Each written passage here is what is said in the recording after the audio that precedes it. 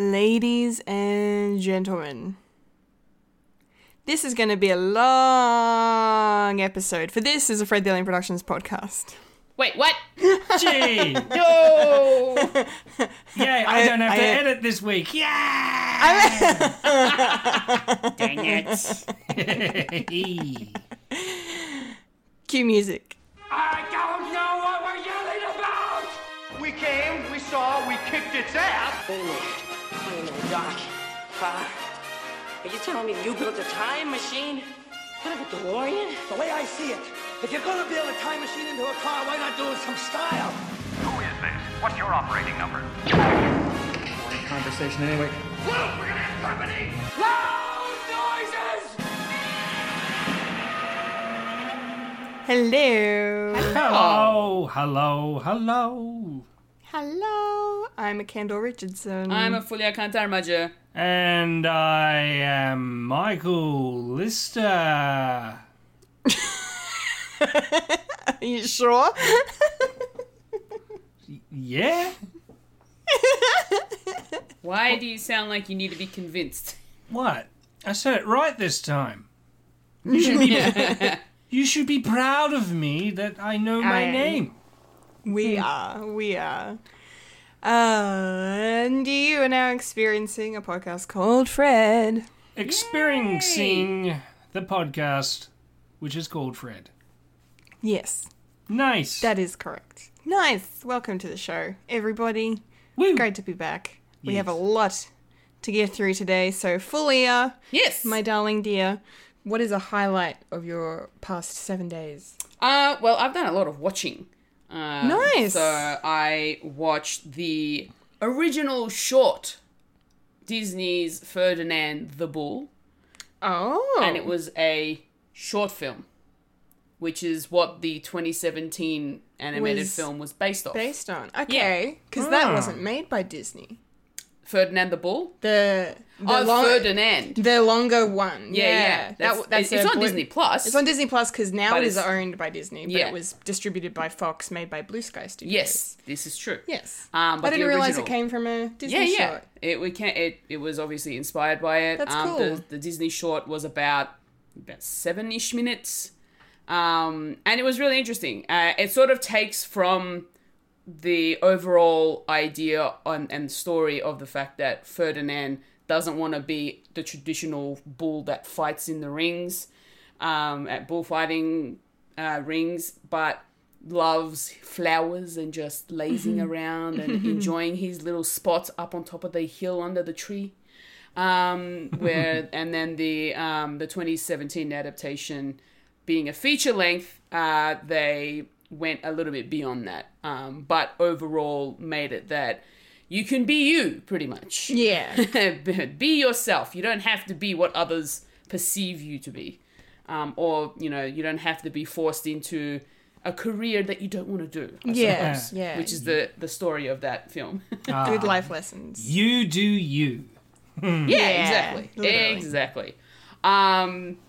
So I watched that because I had no idea it existed, and then when I saw it, I was like, I'm watching it, and then proceeded to watch the 2017 film after Nice. that. I also got a chance to finally watch Ma Rainey's Black Bottom. Ooh. I enjoyed it overall. There's a lot of touchy moments and subjects yeah. about the film. Yeah.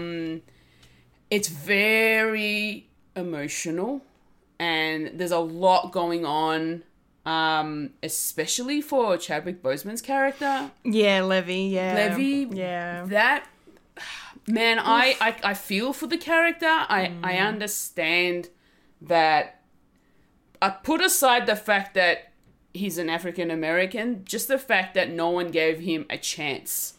Yeah. To show everybody what he can do in terms of as a musician, Yeah. Yeah. which was really sad to see. But overall, I enjoyed the film, and yeah, I can see why it was definitely nominated for an Oscar. Yeah. Couple of noms out of that one. Yeah, definitely. And holy crap, Chadwick Boseman, man, like seriously, Heartbreaking. yeah. just heartbreaking. His monologues were amazing. I cried so much watching Like, it. I just felt this intensity within me, this pressure, and I just was like, wow. And especially the way that he performed those monologues were just, they were good. Yeah. Really, really good. Incredible. Yeah. Another thing that I will also say that I watched, as of today's recording, I watched Mrs. Doubtfire with my Discord family because that's what they wanted to see. They voted for it, so I was like, fine, because it's comedy month for us. And it was really nice to go back and watch Mrs. Doubtfire. It's so fun. Hello! So good. Yeah. Oh, man, I miss that, man. Robin Williams, man. We all do. Oh, man. Okay. I also, for the first time, worked stocktake. Yeah. I did my one shift of stocktake, and it was good. It didn't take the 5 hours that I was rostered on for. It only took about 3.5. But it was still interesting. Although a little repetitive, but so. We got to be in the store when no customers were around. That was the main thing. Yeah.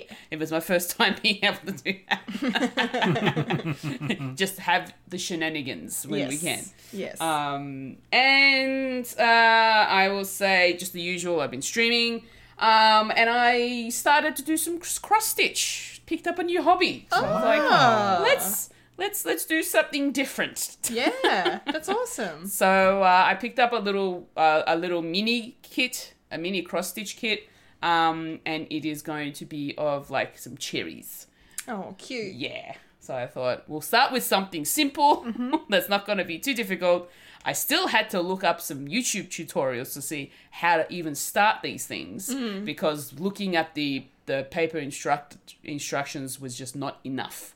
So I thought, and especially with me, I'm a very visual learner. So I thought if I watch someone else actually starting these type of kits, maybe it'll help me to actually get this thing started. So that's what I did.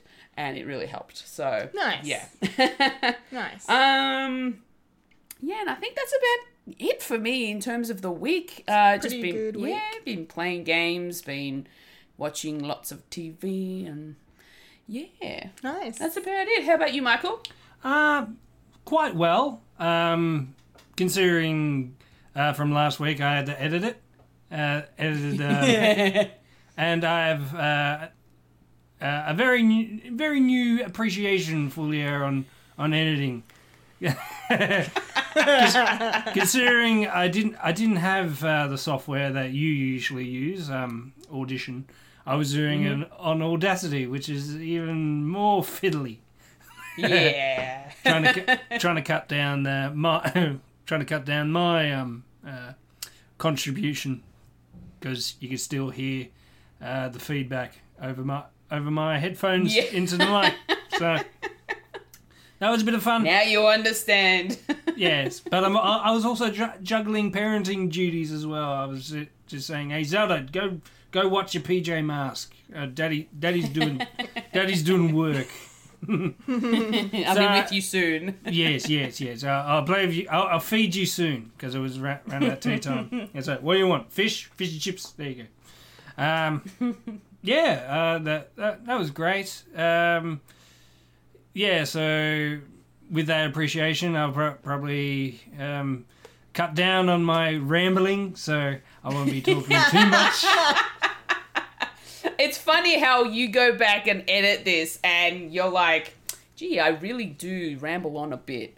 Or maybe I just didn't say enough, or I don't think I like what I said there, so cut. Which is what I tend to do. So a lot of the things that you guys might be hearing on the podcast, there may have been things missing. Yeah. Left on the editing floor. Yeah. I mean, like last week, Fulia, you were absolutely racist. And I had to cut out so much stuff that I needed to take it. So much I needed to take out because you were horrible. You were absolutely horrible. And I know that you're editing this week, so you're probably going to take out what I'm saying right now. But I don't know. Do you want to do it for laughs or not? So anyway, speaking of Mrs. Doubtfire, I'm subscribed to a Twitter thing, Twitter person called Discussing Films, discussing films, not disgusting films, and it was talking about Mrs. Doubtfire, how Christopher Columbus said there's no NC-17 version. Because they were talking about, the Snyder Cut and all that. It's like, if you were going to do like a director's cut, what would you do? Considering Christopher Columbus has done a lot of family films. And he says that, well, with Mrs. Doubtfire, there is no NC-17 version, but there could be an R-rated version. Yeah, I think I've seen this article. Yeah, and I thought, yeah, I want the R-rated Doubtfire. just Robin Williams improvising a lot. Yeah, and probably swearing, I imagine. Oh yeah. Oh yeah.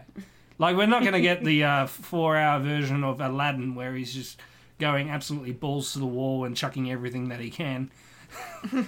Like, that would be awesome to listen to. But yeah, Disney, we're not going to get it.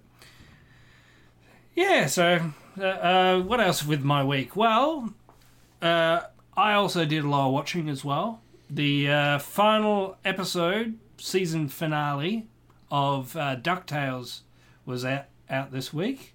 They're completely finished. The new DuckTales reboot only did for 3 seasons, and I liked it. It was a 90-minute episode where they tied up a lot of loose ends, a lot of things, and I absolutely enjoyed it. It's just, if you are like me and you were brought up on Disney afternoon cartoons, it's definitely a good watch, a good tug at your heartstrings, and also it's nostalgia. It's a huge nostalgia bomb, and they've stopped doing it, and it's bittersweet, but it was still good.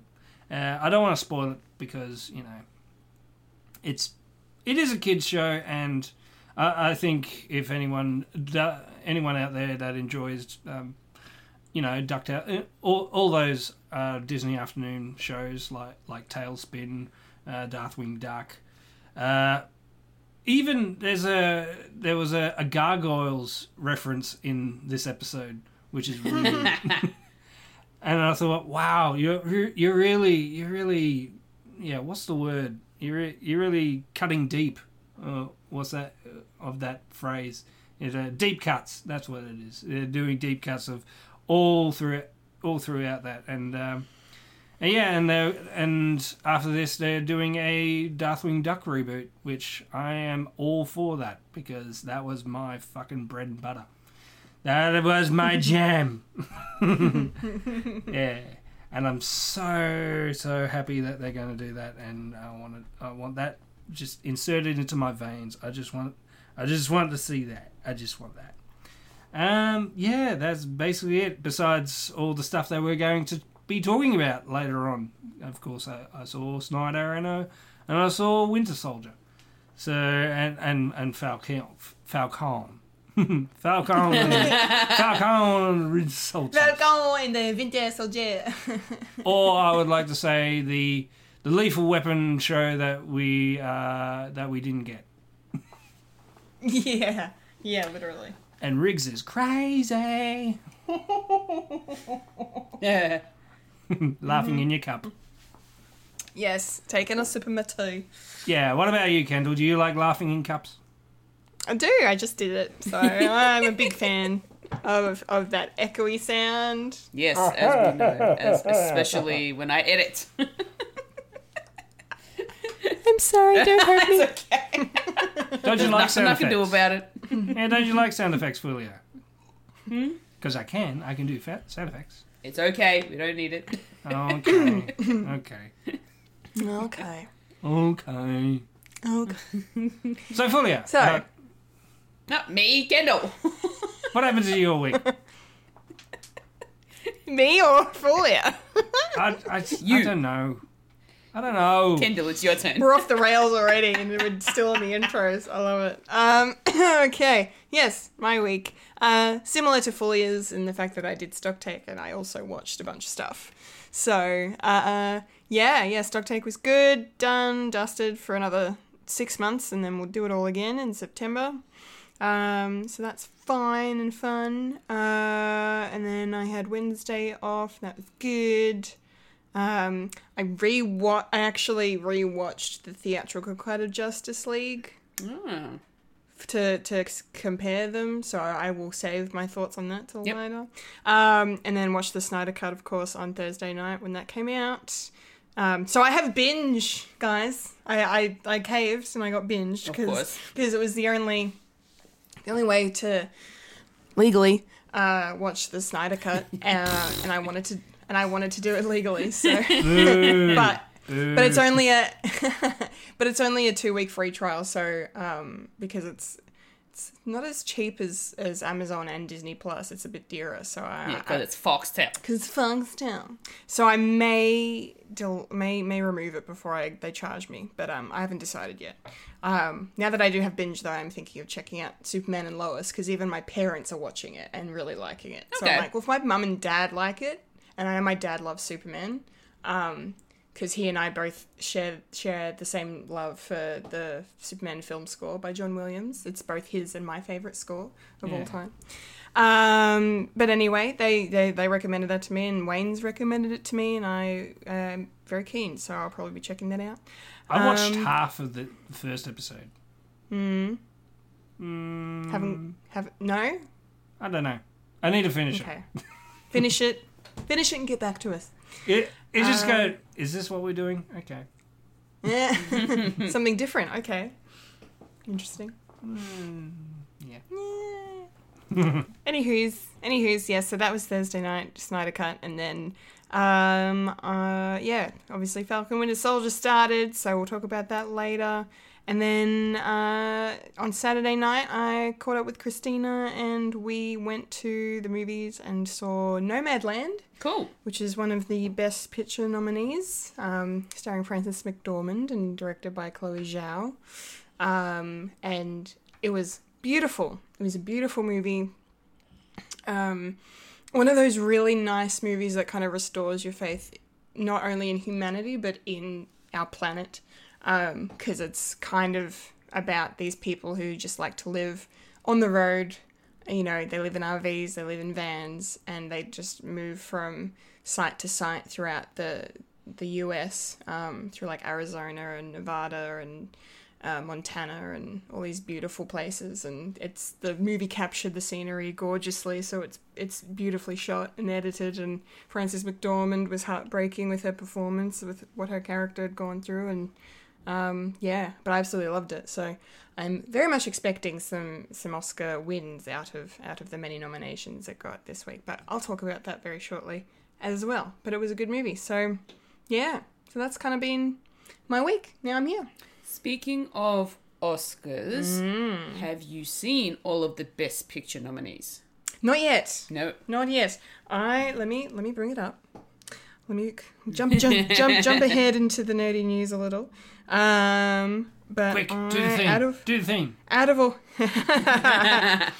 the Best Picture nominees, I've seen 1, 2, 3. I've only seen 4 out of the 8. 1, 2, 3, 4, 5, 6, 7. Yeah, I've only seen half of them. Okay. Manx on Netflix, and The Father hasn't been released in cinemas yet. And Sound of Metal's on Amazon Prime, and Judas and the Black Messiah is Christina and I's next film we're going to the movies to see. Cool, so you will have seen 5 of them at least. Yes, so I will have seen most of them by the time. The Oscars are not for another month, so I will have seen all of them. Oh, you got time. Yeah, we'll have seen all of them by then. But yeah, I've only seen half of them, so... Sonic the Hedgehog's not in there? I know, disappointing, Complete snub.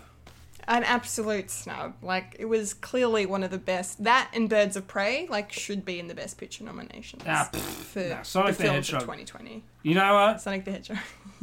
I know I'm probably going to be the first one to say this, but I think the Oscars are political.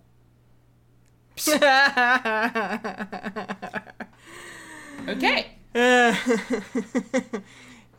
Fair enough, Mike. Fair enough. Speaking of news, let's get into it. Yes, let's not beat around the proverbial bush anymore. It's time for the nerdy news.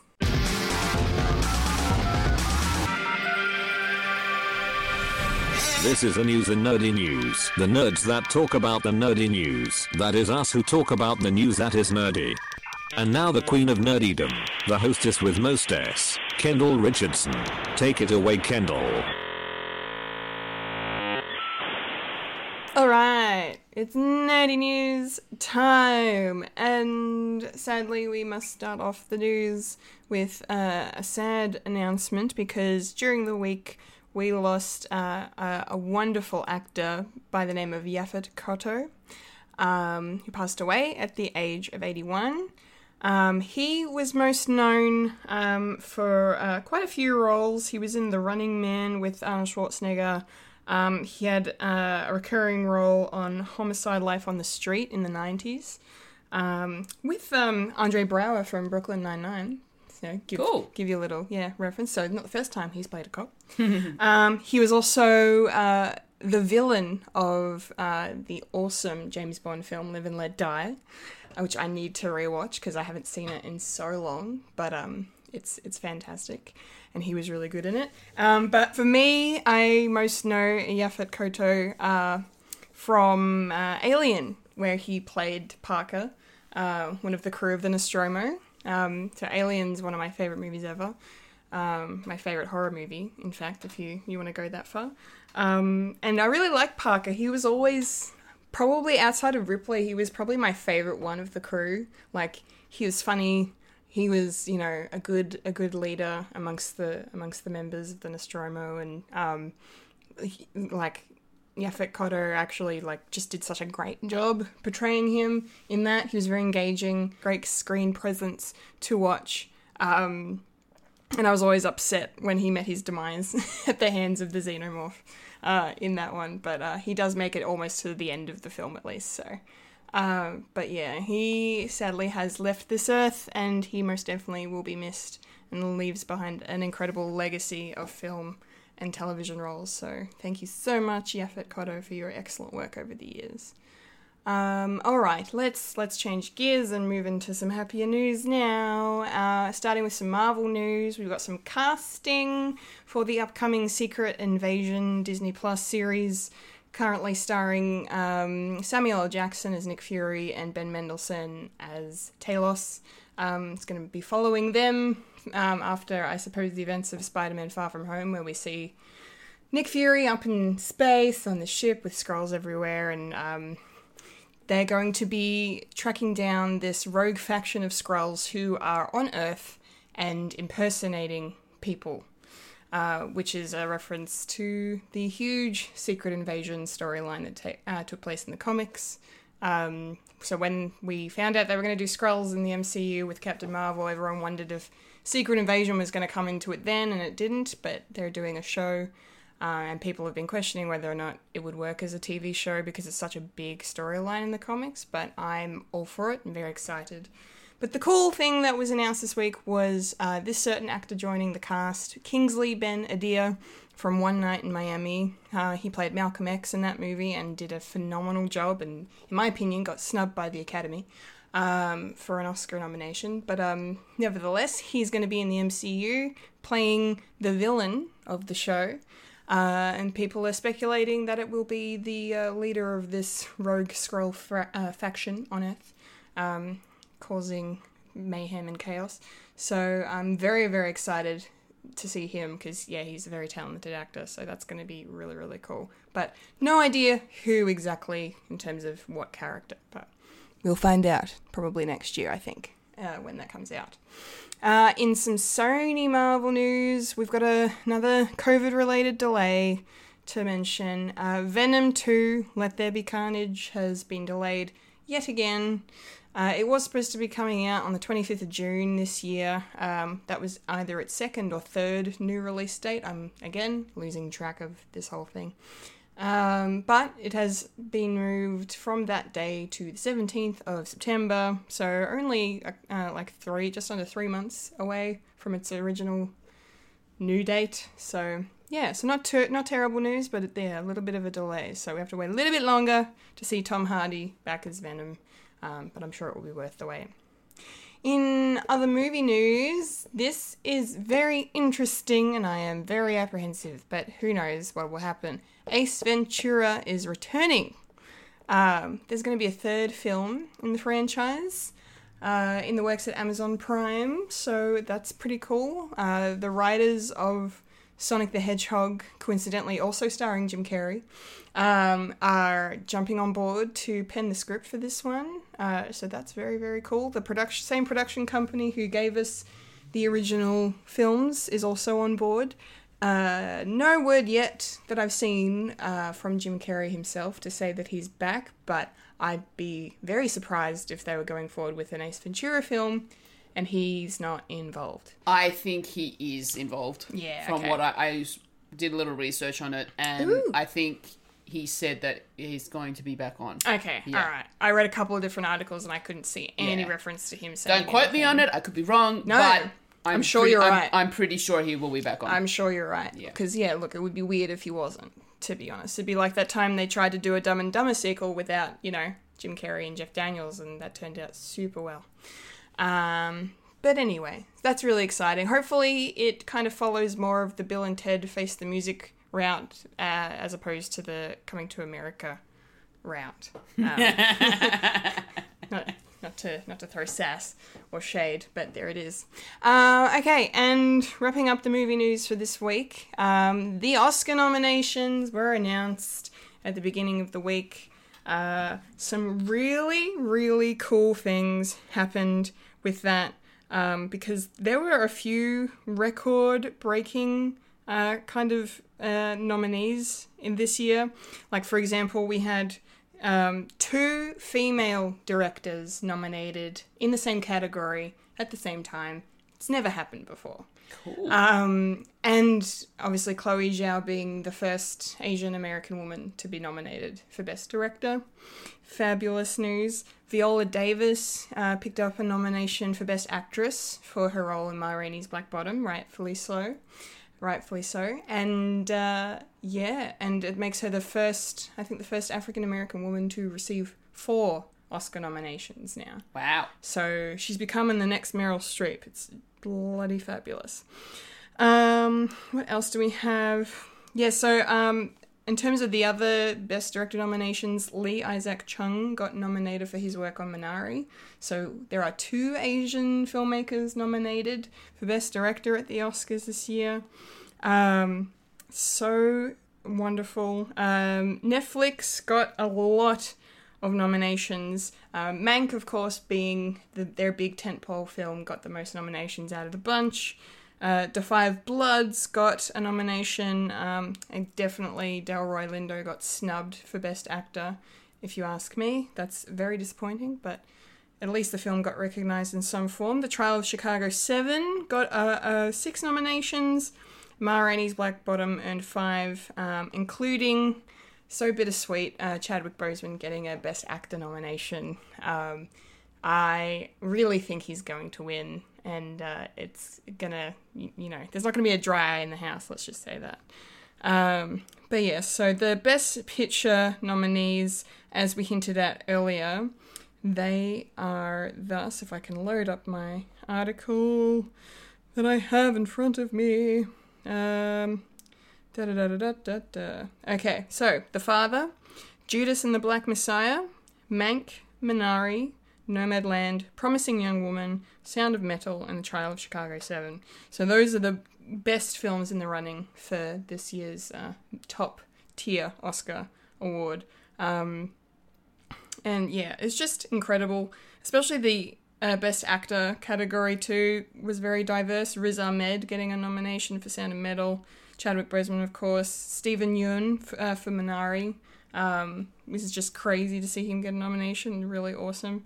But yeah, it's just, if you want to look at the full list of the Oscar nominations, of course, they're available online. And also must give a special shout out to the fact that the incredible song from the Eurovision Story of Fire Saga got nominated for Best Original Song.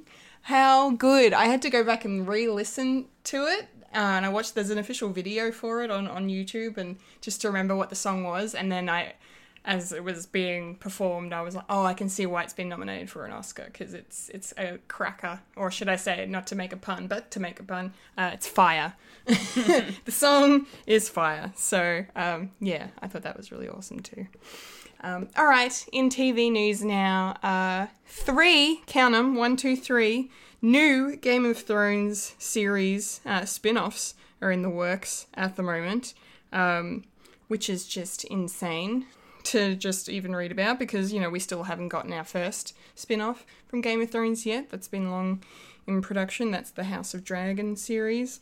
So these 3 are going to be following very different aspects of Westeros. The first one, the working title at the moment is called 9 Voyages, and is going to be following the character of Lord Corlys Velaryon. So he's the head of House Velaryon in Game of Thrones, his character is going to be appearing in the House of the Dragon series. So this is all kind of a spin-off out of a spin-off, they're saying. The next one is, the working title is 10,000 Ships, and will revolve around the warrior queen Princess Nymeria, who founded the Kingdom of Dawn, which is where the Martell clan call home. One of the 7 kingdoms of Westeros.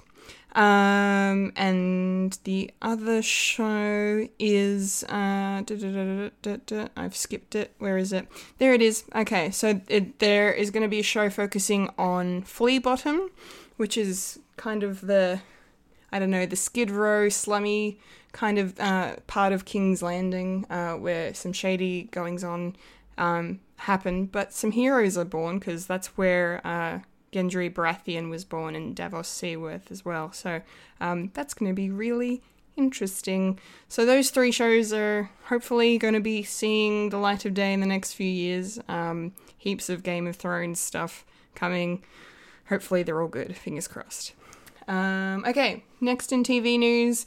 American Horror Story fans should be very excited this week, because we finally have the announcement of the title of Season 10 and what it's going to be about. It's called American Horror Story Double Feature, and that is a reference... Science fiction. I know. So many people online were just like, oh, are they doing Rocky Horror? Is this what this is happening? Science fiction double feature. But yes, it's called Double Feature. The reason for that is because they are doing 2 separate storylines in the same season. One's going to follow one cast by the sea, apparently, according to Ryan Murphy, it's by the sea, and then the other will follow another cast by the sand. And they've only announced one of the casts so far, so we have no idea what else is coming. But it's very, very exciting stuff. So that's going to be a huge season when that airs later in the year, especially because Macaulay Culkin's going to be in it. And I can't wait to see him be bonkers. And to see Evan Peters again after seeing him in WandaVision. So that's going to be cool. All right, Boner. Lastly...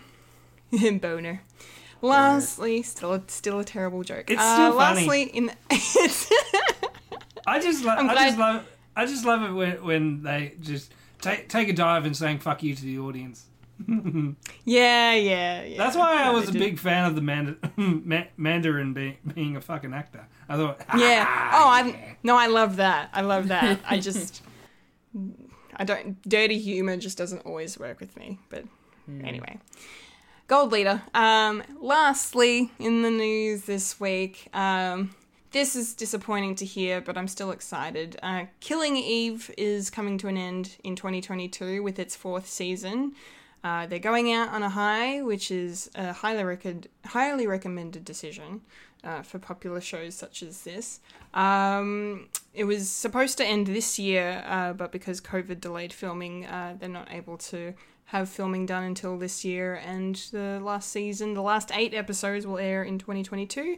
However, they are working on spin-offs as well, focusing on the supporting characters of the cast. So, it won't be completely the end of Killing Eve next year, but the main story focusing on Villanelle and Eve will come to a close. But I can't wait to see it, because it's such a good show. Okay, everybody, that's the nerdy news for this week. Done. And now I would really like to hear what y'all think about it. So, Fulia, please take me through your thoughts on the news. Sure. What y'all think? What y'all think? First off, I'd like to pay my respects to Yaphet Kotto. Definitely a legend in the entertainment world. I knew him mostly for the villain in Live and Let Die, the James Bond film. Live and let die. So good. Probably one of the best theme Oh, songs. it's so good. Yeah. It's way up there. Yeah. And his villain name was Kananga, or also known as Mr. Big. Okay. And he was just all about power. Like most of these villains in the James Bond films are about power, but in this instance, he was going about getting power in a different way. Mm-hmm. And it was through a young lady who did tarot readings. Oh. And apparently they would come true and all that sort of stuff. I really haven't seen this movie forever. Yeah. I don't remember this. Yeah. It's Roger Moore. It's insane. It's a Roger Moore one, yeah. Yeah, and nice. it was a really good film. I really enjoyed it. And Yaphet Kotto was really good as the villain. So he will be sadly missed, unfortunately. I've never heard of Kingsley Ben-Adir. Mm-hmm. I haven't actually seen him in anything. I did go through his little list of films, his filmography, to see if I had have maybe seen something that I don't remember, but unfortunately I have not. Mm-hmm. But I'm excited to see what he's all about in Secret Invasion. So we'll see how that goes. Venom 2 being delayed, kind of good for me because I still haven't watched the first one. I still need time to watch the first one. Okay, so I've got an extra 3 months. Yeah, good. When I know the date's coming, I will watch the first one. Okay, good. So yeah, that's probably all I'll mention about that. Ace Ventura 3, I really hope it's a sequel. Yeah. Not a reboot. Yeah. From what I've read online, no one knows whether it's going to be a sequel or a reboot. Okay. I feel that it needs to be a sequel because I want to see where Ace Ventura is now. Yeah. Yeah, I think that's what most of us want. Yeah. And, like, obviously it's... I don't know whether it's going to be as great as what the originals were. Because those two films, especially number two, yeah. When Nature Calls, are legendary comedic films. And I love them. I love both of them, but I love the second one more. I think that was the first one I watched. I hadn't realized there was a first one. Oh, sure. So I watched When Nature Calls first. Yeah. And then found out there was a number one, which was Pet Detective, and then I went back and watched the first one, which is still pretty good as well for its time. But I feel number 2 was a lot better. Yeah. So hopefully number 3 will be a sequel and it'll be just as good. But I don't know if it's gonna meet that caliber of quality in comedy. Maybe not, but we'll see. We'll see what happens. Oscar nominations. Oh my goodness. Mank with the most nominations from what I saw on the list. And I still have to watch it and I really want to. Yeah, I still haven't seen it either. Yeah. And I'm really looking forward to watching it just because, it's a David Fincher film. It's in black and white, it's all stylized, and it's based on a true story, and it's set in, 1930s Hollywood. Like, that's just... Yeah, and, Gary Oldman getting a Best Actor nomination as well. Yeah, great. So I really want to see what that's about. So I'm really excited for that. Viola Davis being nominated for Best Actress or, Actress in a Lead Role, I can see why. Yeah. After watching Ma Rainey's Black Bottom, Yeah. I can totally understand why. Yeah. That power from her that came through was amazing. Yeah. And I loved it.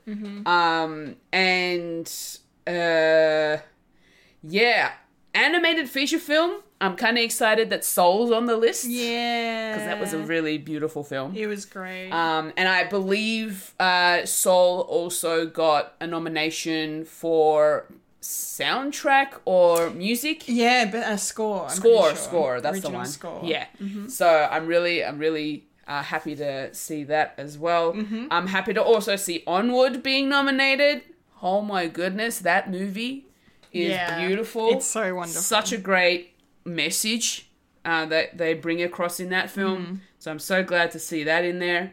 Cinematography, like I said, I really need to watch Mank. I love I love watching films for their cinematography. And so Mank looks like one of those things, and I can see why it's been nominated. I want to see more of it. I've seen the Trial of the Chicago 7, so I can see why that's been nominated in terms of cinematography as well. And I, Excuse me. I don't blame the Academy for that. And my goodness, like there are so many awesome nominations. I can't wait to see who wins. I know. It's gonna be so cool. And just seeing the fact that Husavik got a nomination for best original song in a feature film is gonna be interesting to see, because they're up against some big ones as well. They are. So, we'll see how that one goes, because, they're up against Hear My Voice from Trial of Chicago 7, Fight for You, Judas and the Black Messiah, Scene from The Life Ahead, and Speak Now from One Night in Miami. So that's going to be really, really interesting. And like you, how many of the Best Picture films have I seen? I've seen one.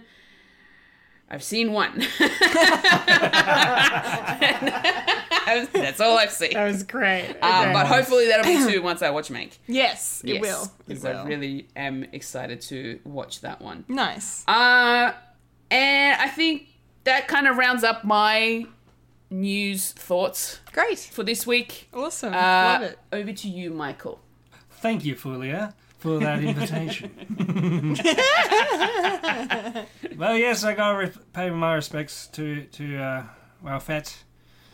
Oh, such a big ball of talent he was. Yeah, Live and Let Die was my. It's close to one of my favourite Bonds, especially with Roger Moore. And first time I saw a African American doing blackface, which is absolutely weird. The first time you meet him, he's actually disguised as someone else, and he does a zip, and he opens up and it's him. Yeah, that's right. I completely forgot about that. I can't remember. Yeah, I won't mention what happens to him at the end. No. Do you remember, Fulia? I vaguely. I give you a hint. Oh yeah. I remember now. Does he explode? Maybe. Yes, he ate a wafer thin mint. Okay. He's Mr. Clearso from Meaning of Life. Yeah. Yeah.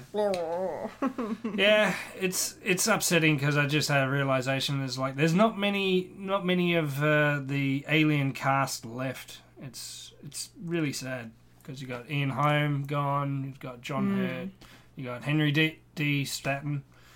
I really love that film. I love that movie too. Yeah. And apparently, a little tidbit, he was actually offered role of in Star Wars. He was going to be names to faces. Yes, yeah. He was offered the role of Billy D. Williams's character, Lando Calrissian. Yeah, he was originally going to play that, but he didn't want to be typecasted because there was another space thing. Right, fair enough. Yeah, and he didn't want to be typecasted, unfortunately. So, yeah. Yeah, and also... that would have been interesting. And he was also offered the role of Jean-Luc Picard as well. Ah! Yeah. Interesting. Also very interesting. Wow, okay. So I guess he just kept getting offered sci-fi stuff and he didn't want to bunker down in it. Yeah, he didn't want to do it, so... Yeah, just little tidbits, and it was exciting. That is interesting. Thank you. Yeah, that's all right. That's what I do. I do like weird tidbits and offshoots and stuff. That's me. Great. Non-scripted ramblings. That's me. Live on the podcast. Live. We're doing it live. Steal my name again. That's fine. I'm gonna steal it again. I'm gonna be watching Kong versus Godzilla next week, so I'll be stealing. Hey, that's fine. That's fine. I look forward to watching your thoughts on it. Michael getting permission on the podcast. Yeah. Yeah. Word permission. Word. Is it alright, Kendall, if I steal your ideas? It's fine because look, it's not to gold lead or even further, but it's worked out pretty well because your reaction video is past 600 views now. Holy crap! I didn't see that. Yeah, I checked it today when I uploaded my Falcon and the Winter Soldier video, which is ready for your viewing. Yes, you should all watch it. I watched it as soon as it came out because I'm a good friend. Yes, you are. Thank you. What about you, Fulia? Did you watch it? Yeah. I was cross-stitching.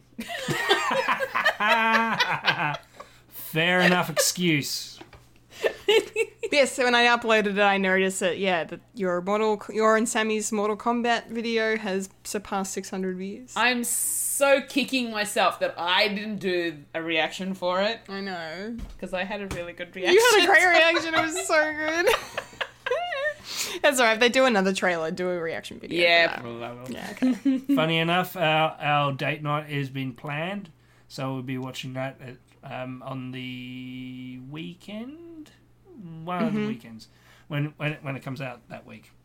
Nice. So, yeah, and we're trying to decide what we're going to have for dinner. Maybe Mexican kitchen. We don't know. It will be delicious. Oh, very delicious. I love me Mexican. Speaking of Mexicans, America, Ace Ventura, number 3. What a segue. That was a great segue. Vague connection. I'll give it a go. If it's going to be, I don't think it. With the previous movies, I don't think they're like direct sequels. I think it's just a character that happens to be the same character, and it doesn't really have much connection to the other one. So I don't mind if it's not necessarily a direct sequel. And I don't think they're going to do a spin-off. I mean, you can't do that if Jim Carrey is going to be there. So yeah, I'll be interested in that. Hopefully, it's going to be less transphobic at the end. Considering the first one. It didn't really age well, did it? No. And you're right, Fulia, the second one's a whole lot better. Yeah. In that respect. And they were both different like styles as well, if you really think about it. Yeah. There were two different stories. Like, watching them on their own, you wouldn't even, know that they were, the same. They come from the same sort of franchise, I suppose. Yeah. So, in that instance, I think that's why I watched Nature Calls first, because I had no idea about the first one, and so that one I watched on its own. And then when I found out about the first one, I went back and watched it and be like, there's no direct there's no connection No. It's just the fact that he is a pet detective that has then been flown to Africa. Yeah. So I will be interested to see what story they come up with for the third one. Who killed Harambe? I don't know. Jesus Christ. Who really killed Harambe? It's a Moving on. state conspiracy. I don't know. I'm just spitballing here. You are. That's okay. That's right. Oscars, well, I don't really care about award shows, so yeah, whatever.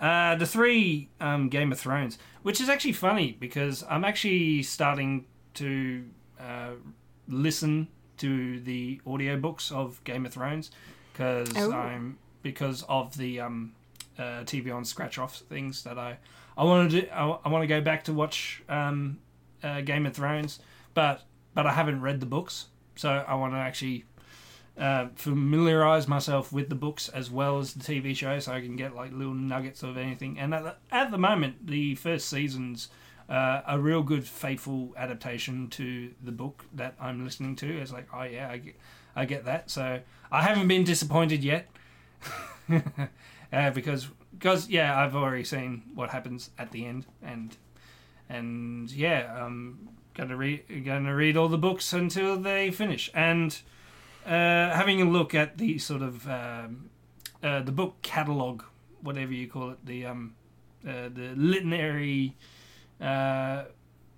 bibliography, I don't know, of the Game of Thrones sort of canon. I think the spin-offs are actually from other books that he's actually written about the universe, and not necessarily the Fire and Ice saga, which is what Game of Thrones was. So I reckon I think the spin-offs are going to be a bit safe with their storytelling because it's already been written, so they can go off that instead of trying to figure out an ending that's not there yet, because the 2 last books aren't out yet, and and you're not going to write yourself into a huge ditch and having characters that completely forget what their motivation is, and they do something else that's completely out of left field. It's like, oh, what happened to character building? Now we need to do this at the end. And I see where that went now that I am hearing about all of this because I haven't watched it through. Yeah, it was bad. What I've heard is the books, pretty much the books are all up to episode. It's either 4 or 5. So you mean season? Yes, the books that were. The books that are out are actually season 4 to 5, I think. I could be wrong. I remember hearing up to 6. I think it was just seasons 7 and 8 were based on guidelines that George R.R. Martin gave to the creators. Yeah, because I think I'm pretty sure.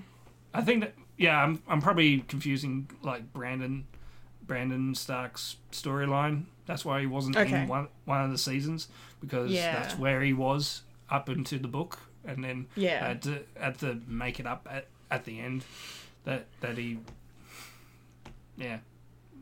things happen. I don't want to spoil it for people who haven't watched it, because I want to see people in misery.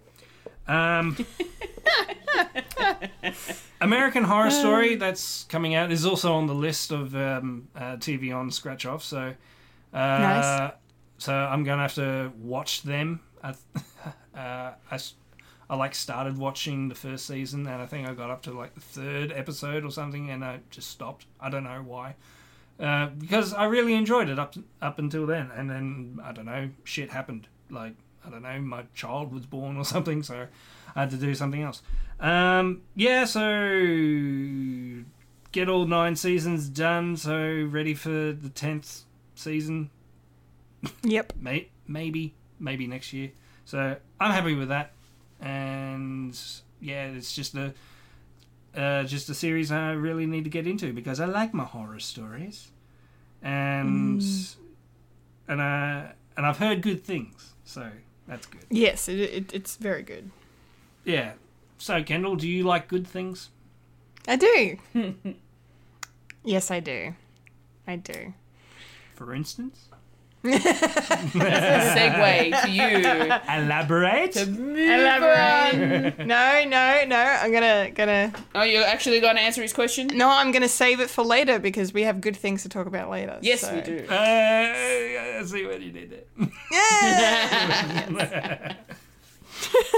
Okay, that's nerdy news done for this week, everybody. Hope you all enjoyed that. Which means now it's time to roll on up to the trailer park. Rolling up to the trailer park where we all park all the trailers. Hee-ha. Alright, trailer All park right. time. Yeah. Woo. Here we are. Let's go. Let's do it. Yeehaw. And we're gonna start with a trailer for an upcoming TV series called The Irregulars, which is going to be on Netflix very soon. And I really like this trailer. It was well done, well put together, well edited. Looks very interesting. I'm going to assume it's based on a book series. It doesn't seem to indicate that on IMDb. Just on a surface dig. I haven't really dug deeper, but it has that kind of book vibe about it. Because, or then maybe it's not, because, you know, it's kind of based on Sherlock Holmes a little bit. And, you know, we all know how the Arthur Conan Doyle estate likes to be about their characters. So maybe it's not.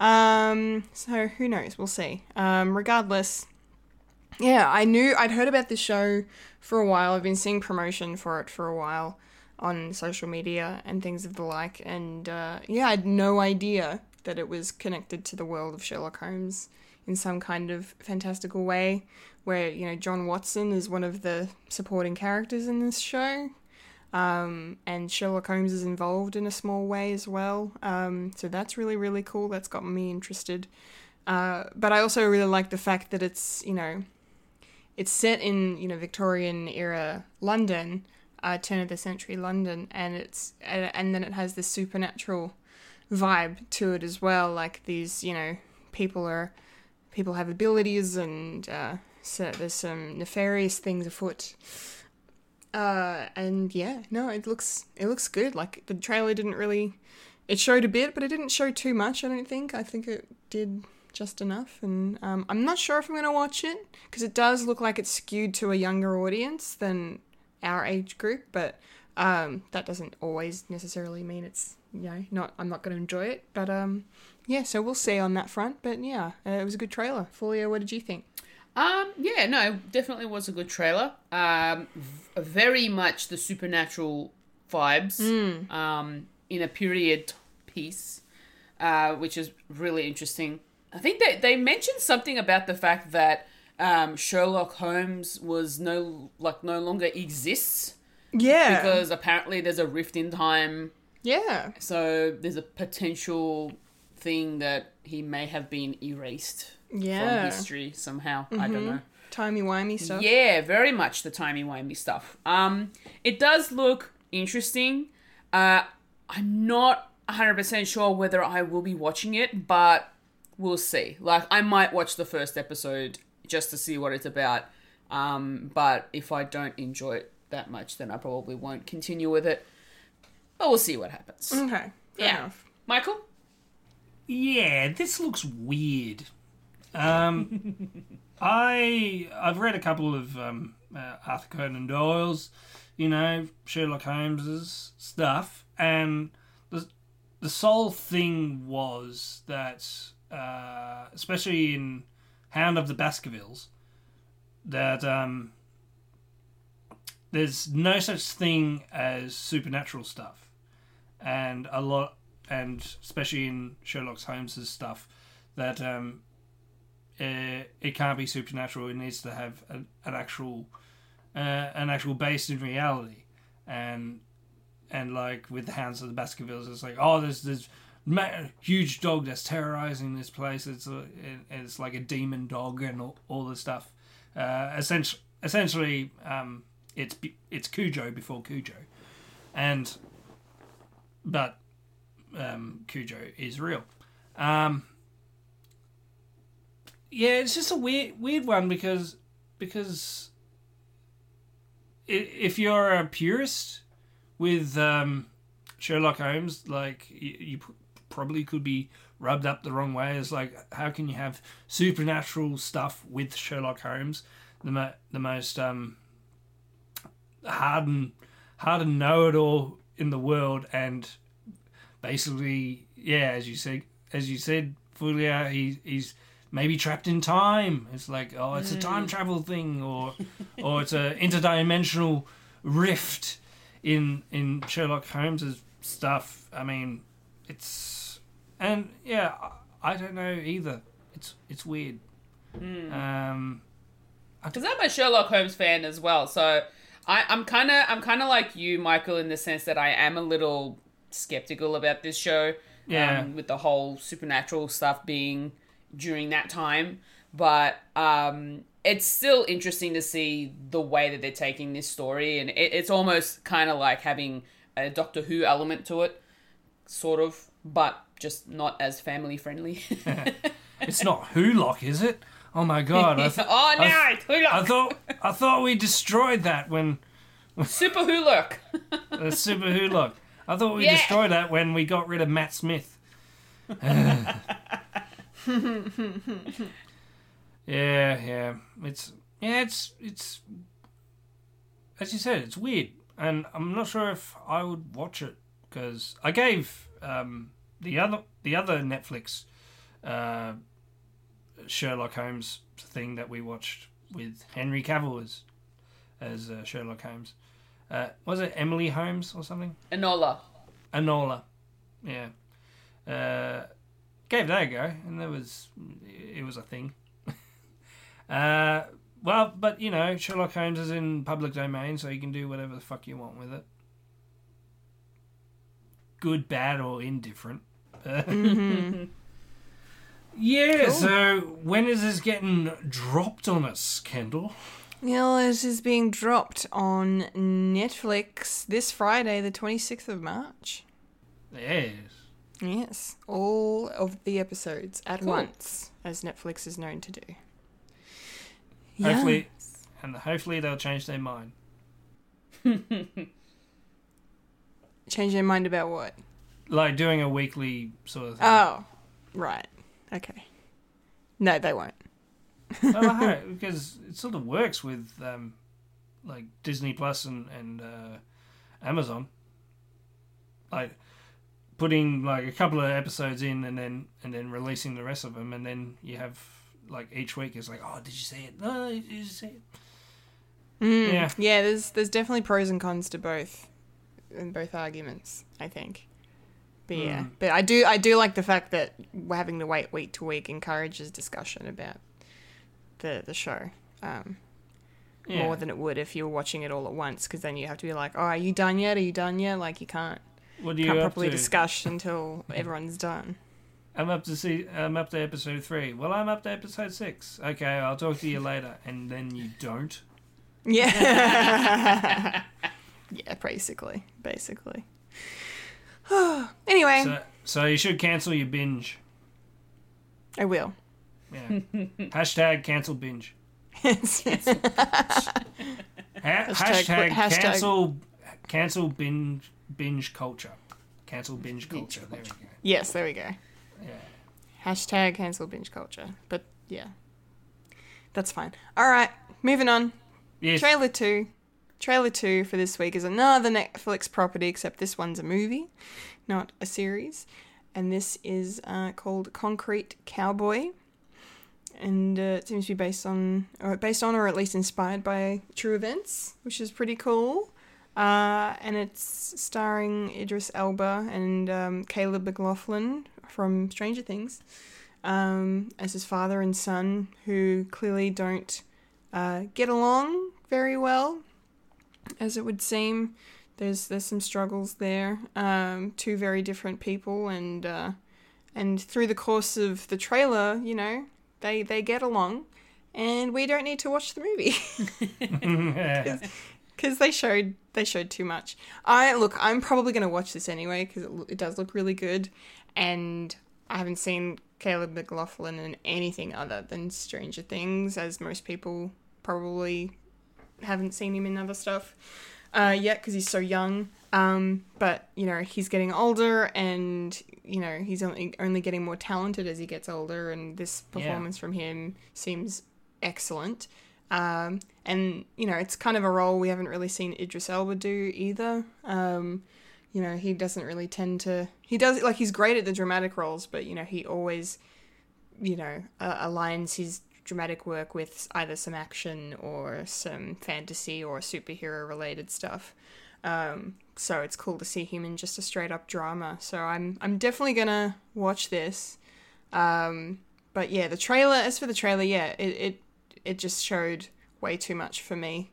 Of what the movie is, so I'm sure that probably maybe put a few people off. I don't know. I will find shortly how you guys felt about it. But it does look like a wonderful story and a different kind of perspective on the world and characters we've not really seen or heard about before. So I'm all for that. So yeah, Fulia, what do you think? It was an interesting trailer, like you said. A lot of the movie was in the trailer, unfortunately. And it seems like we're getting one a week now. Of that happening? Yeah. Every week we have at least one trailer where it shows everything. But to be honest, probably not something that I'll be watching, even though the cinematography of this looks really amazing. And the acting, obviously, the performances in the trailer from what I've seen looks really, really good. But just not my genre of film to watch. Mm-hmm. So I'll probably give this one a miss. No problemo. Michael. Yes. What are your thoughts? I actually quite like this one. Because, I don't know, I saw Idris Elba and I thought, give that a go. He's always good. And, and seeing Caleb not in Stranger Things, and a lot of people want to push him to be Miles Morales in some sort of fashion in Spider-Man. So, and I'd love to see him do something else than Stranger Things, because Stranger Things is awesome, and I think Stranger Things would benefit being released a week at a time. Going back to the previous conversation. Definitely. I'm subscribed to another Netflix thing on YouTube where it's like they do like videos about the Netflix stuff that's coming out, and in one of the videos they actually mention that the Concrete Cowboy it is not necessarily based on a particular story, but it's actually based on these people that actually do have horses in pretty much a concrete jungle where they had like it used to be all farmland, and then pretty much suburbia just built all around them, but they still want to keep their sort of lifestyle, and that's the reason why you get to see like these horses walking around on asphalt, and it looks weird, but I'm sort of intrigued because it also has the sort of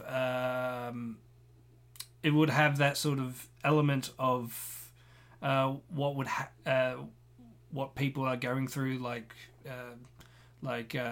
people who are not used to like this sort of built up suburbia, like creeping into the sort of area that they decide, okay, we're going to be like rural, but unfortunately because of population growth and all this and unfortunately they are sort of on the cusp of like disadvantaged like people, quote unquote, being people of color, and their lifestyle is being hindered because of their current situation. And also it just the reason why I quite like this this sort of ideas. Like I really like to see things that I'm not too familiar with. So I'll definitely be having a look at this movie on a number of levels, as well as the sort of issue with the issues that it's sort of bringing up. So that's the reason.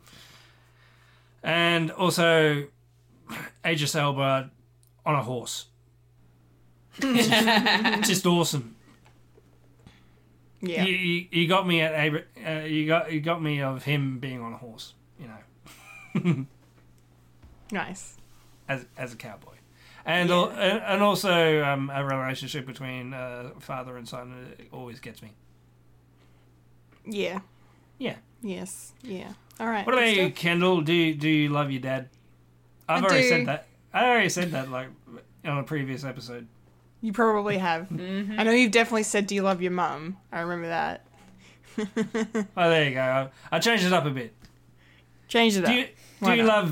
Do you love members of your family?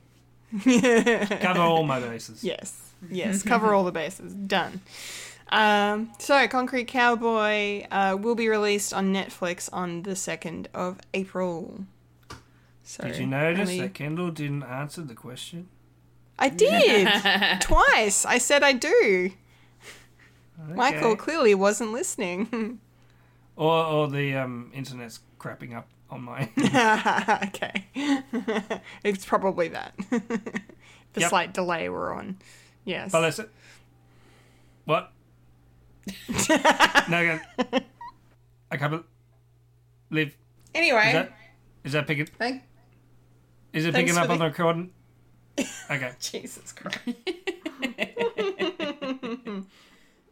All right. One more trailer for this week to talk about for a film that has already had its theatrical run in various countries, but it is hitting Amazon Prime here in Australia very soon. So we are going to be talking about the trailer for Blithe Spirit, which at first I wasn't sure what it was about when the trailer started. I'm like, where is this going? What's it building up to? And is it going to be, a scam? Is there going to be a con in here? Is something bad going to happen? Is there going to be a movie being made? Yeah, like in the movie. Which is what I got out of it. Yeah. And then, it kind of reveals that Judi Dench's character is this, like, clairvoyant and can supposedly commune with the dead and all of this. And then a freak occurrence happens and she actually ends up contacting the spirit of Dan Stevens' character, his deceased wife, played by Leslie Mann, who is always a joy. And she's back from the dead, but only he can see her. And she's basically running amok through his life. And this is all set in, looks like, 20s or 30s in Hollywood.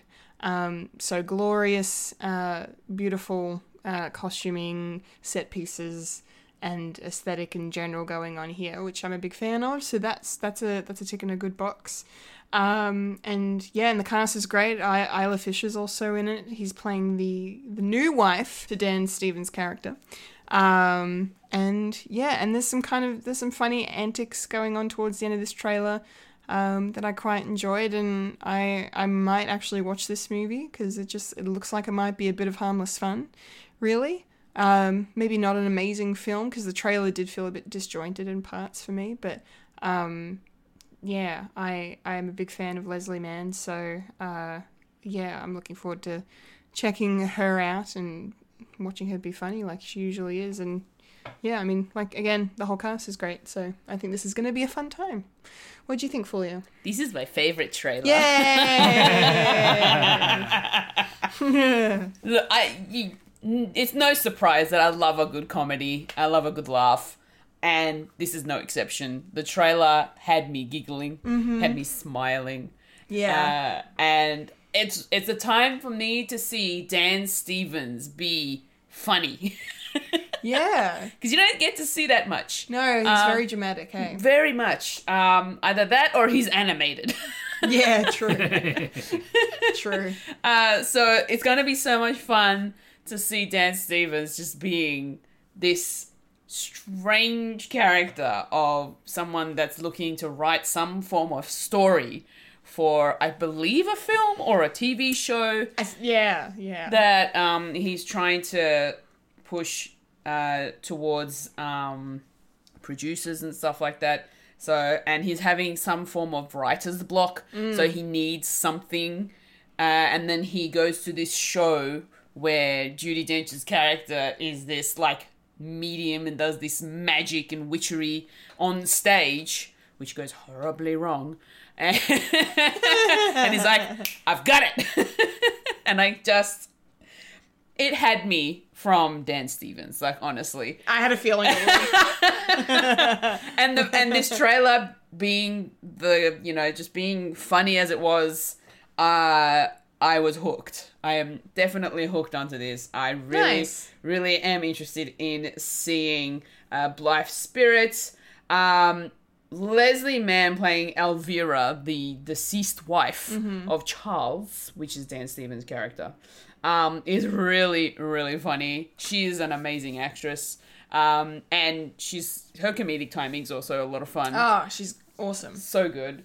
It's great to also see Isla Fisher, who is now the new wife, as you said. Yes. And yeah, I'm waiting for some fun chaos in this film, and I cannot wait. Nice. Michael, what did you think? Yes. Yeah, I particularly really like this film because having a look at the about it, it's actually based upon a play by Noel Coward, who's an early 20th century playwright and basically a very funny man.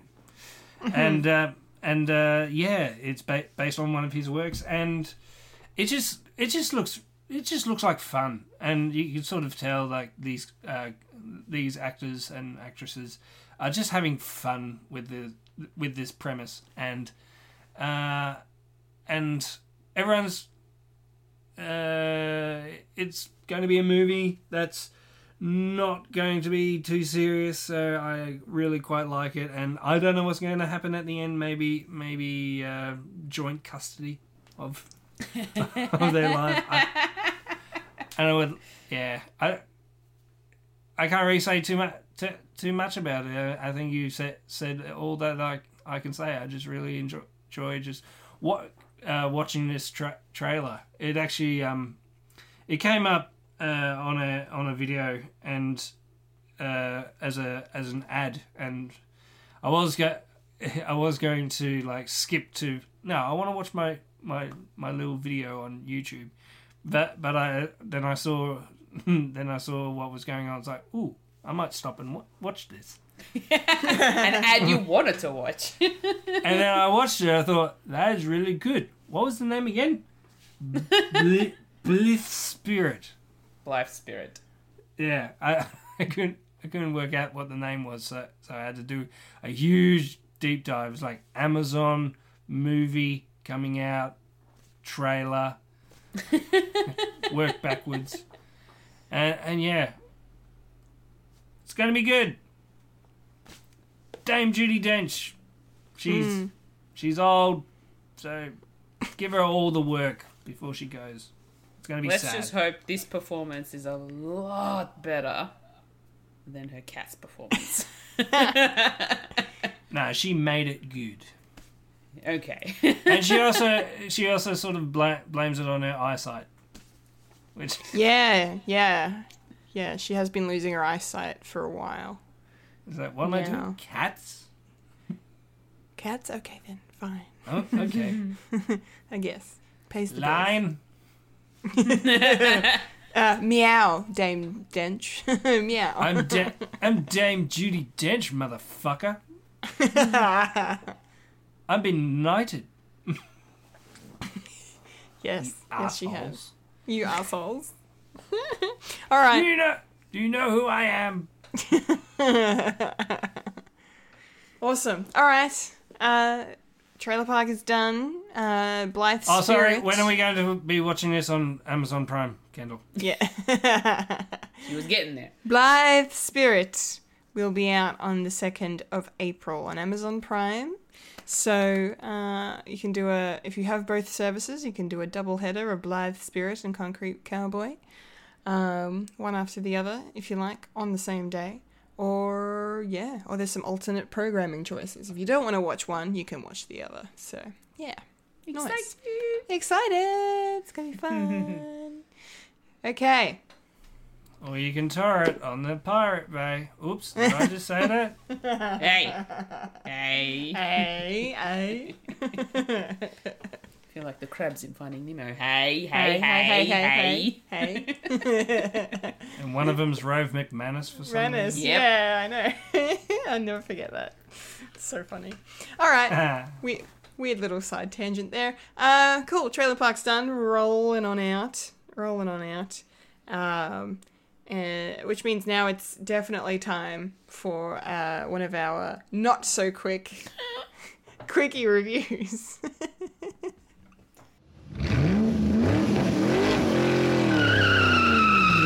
Quickie review. Nah, we can be quick. Yes, please. Well, we'll be quicker than 4 hours, that's for sure. Oh, jeez. Because we're going to be talking about our thoughts. We'll try and keep them brief, but our thoughts on Zack Snyder's Justice League. The Snyder Cut was finally released to the world on Thursday, the 18th of March, and it was a very, very good day to be a fan of superheroes. And redemption arcs, because, I feel like this is... Mike, I haven't talked to you at all about how you feel about this, but I loved this so much. Like, I wasn't expecting to enjoy it, and I rewatched the theatrical cut on, like, as I said earlier, the night before, and just was, I was not engaged with it. I was, like, it was worse on the rewatch than it was when I first saw it. Like, the stakes didn't feel high or, threatening or anything like that. Like, it just, and then the characters were poorly developed and a lot of and as much as I love Joss Whedon and, yes, I know he's problematic now, but,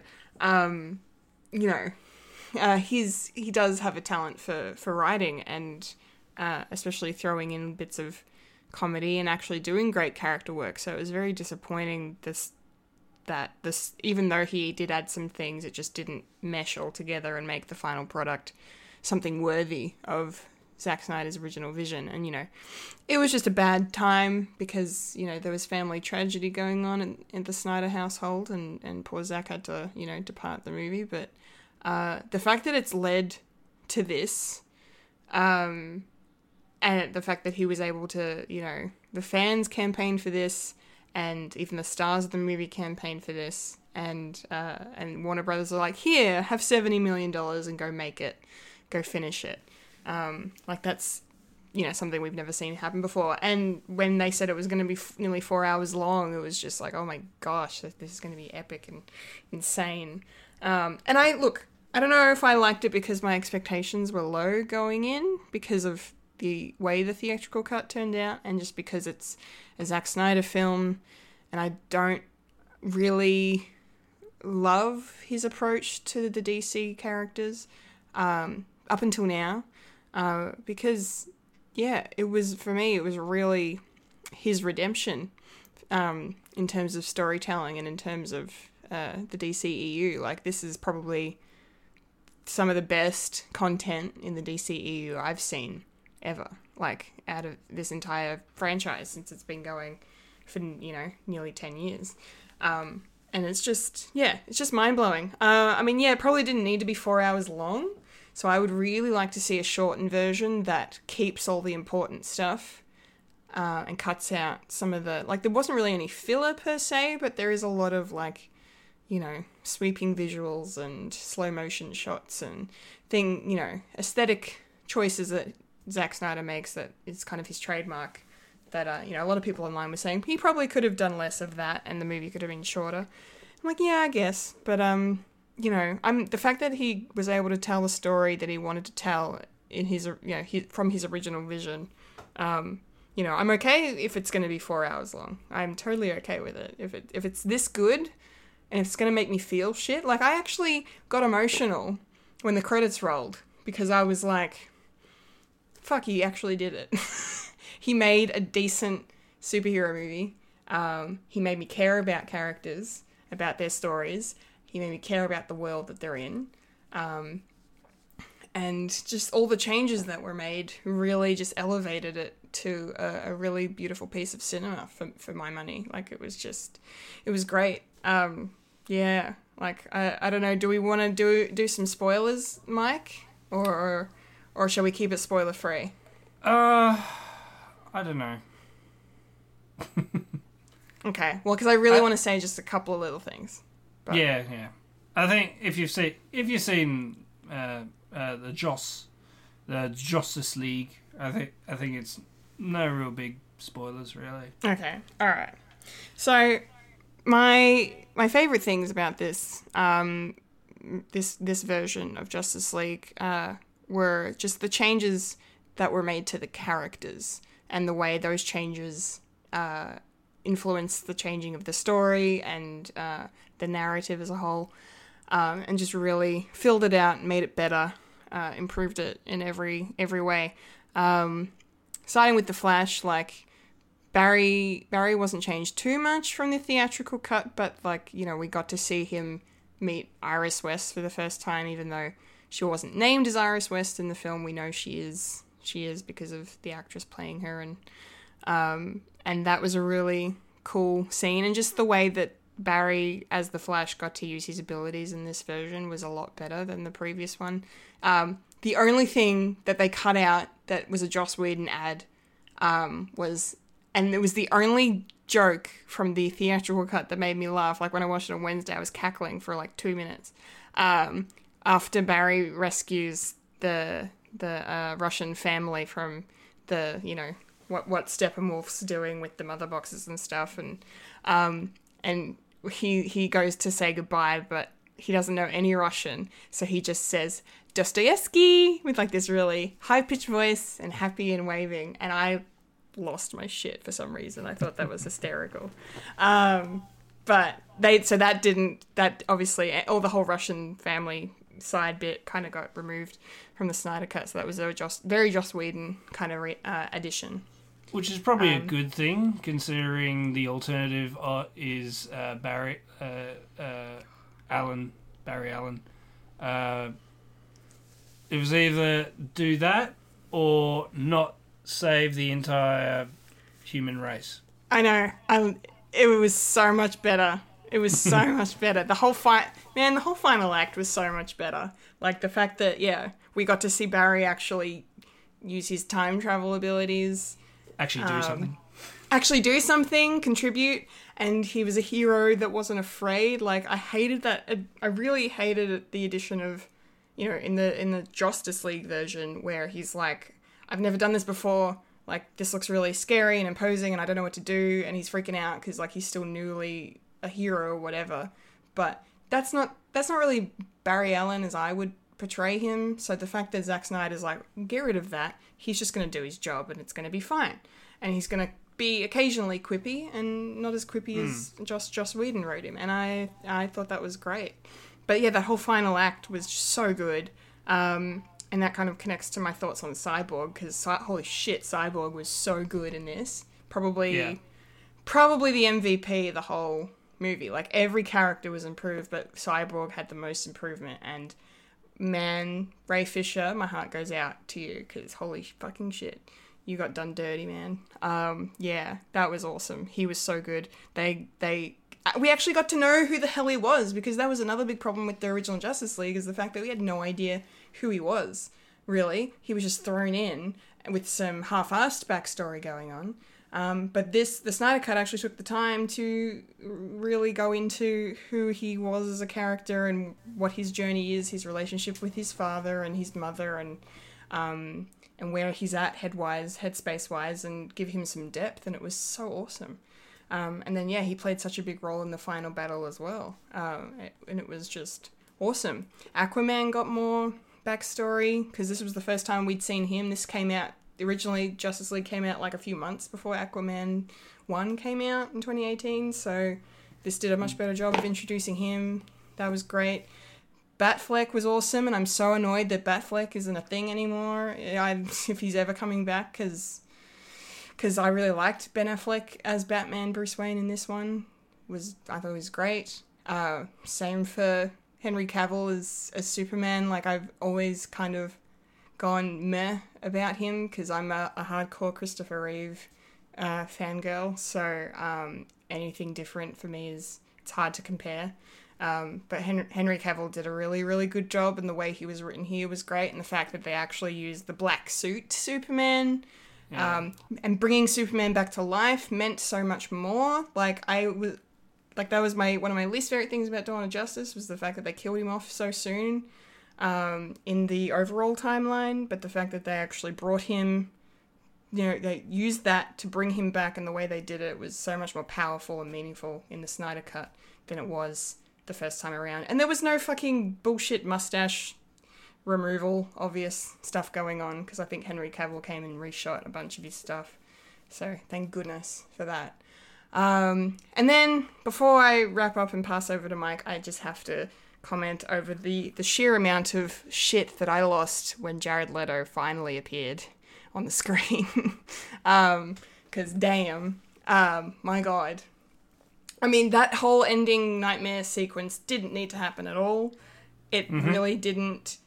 I mean, it was awesome to see, and it did add to the mythos of the story, and it connected Dawn of Justice because of because Barry from this future thing looked like the Barry that time traveled back to tell Bruce in Dawn of Justice that Lois is the key and blah, blah, blah.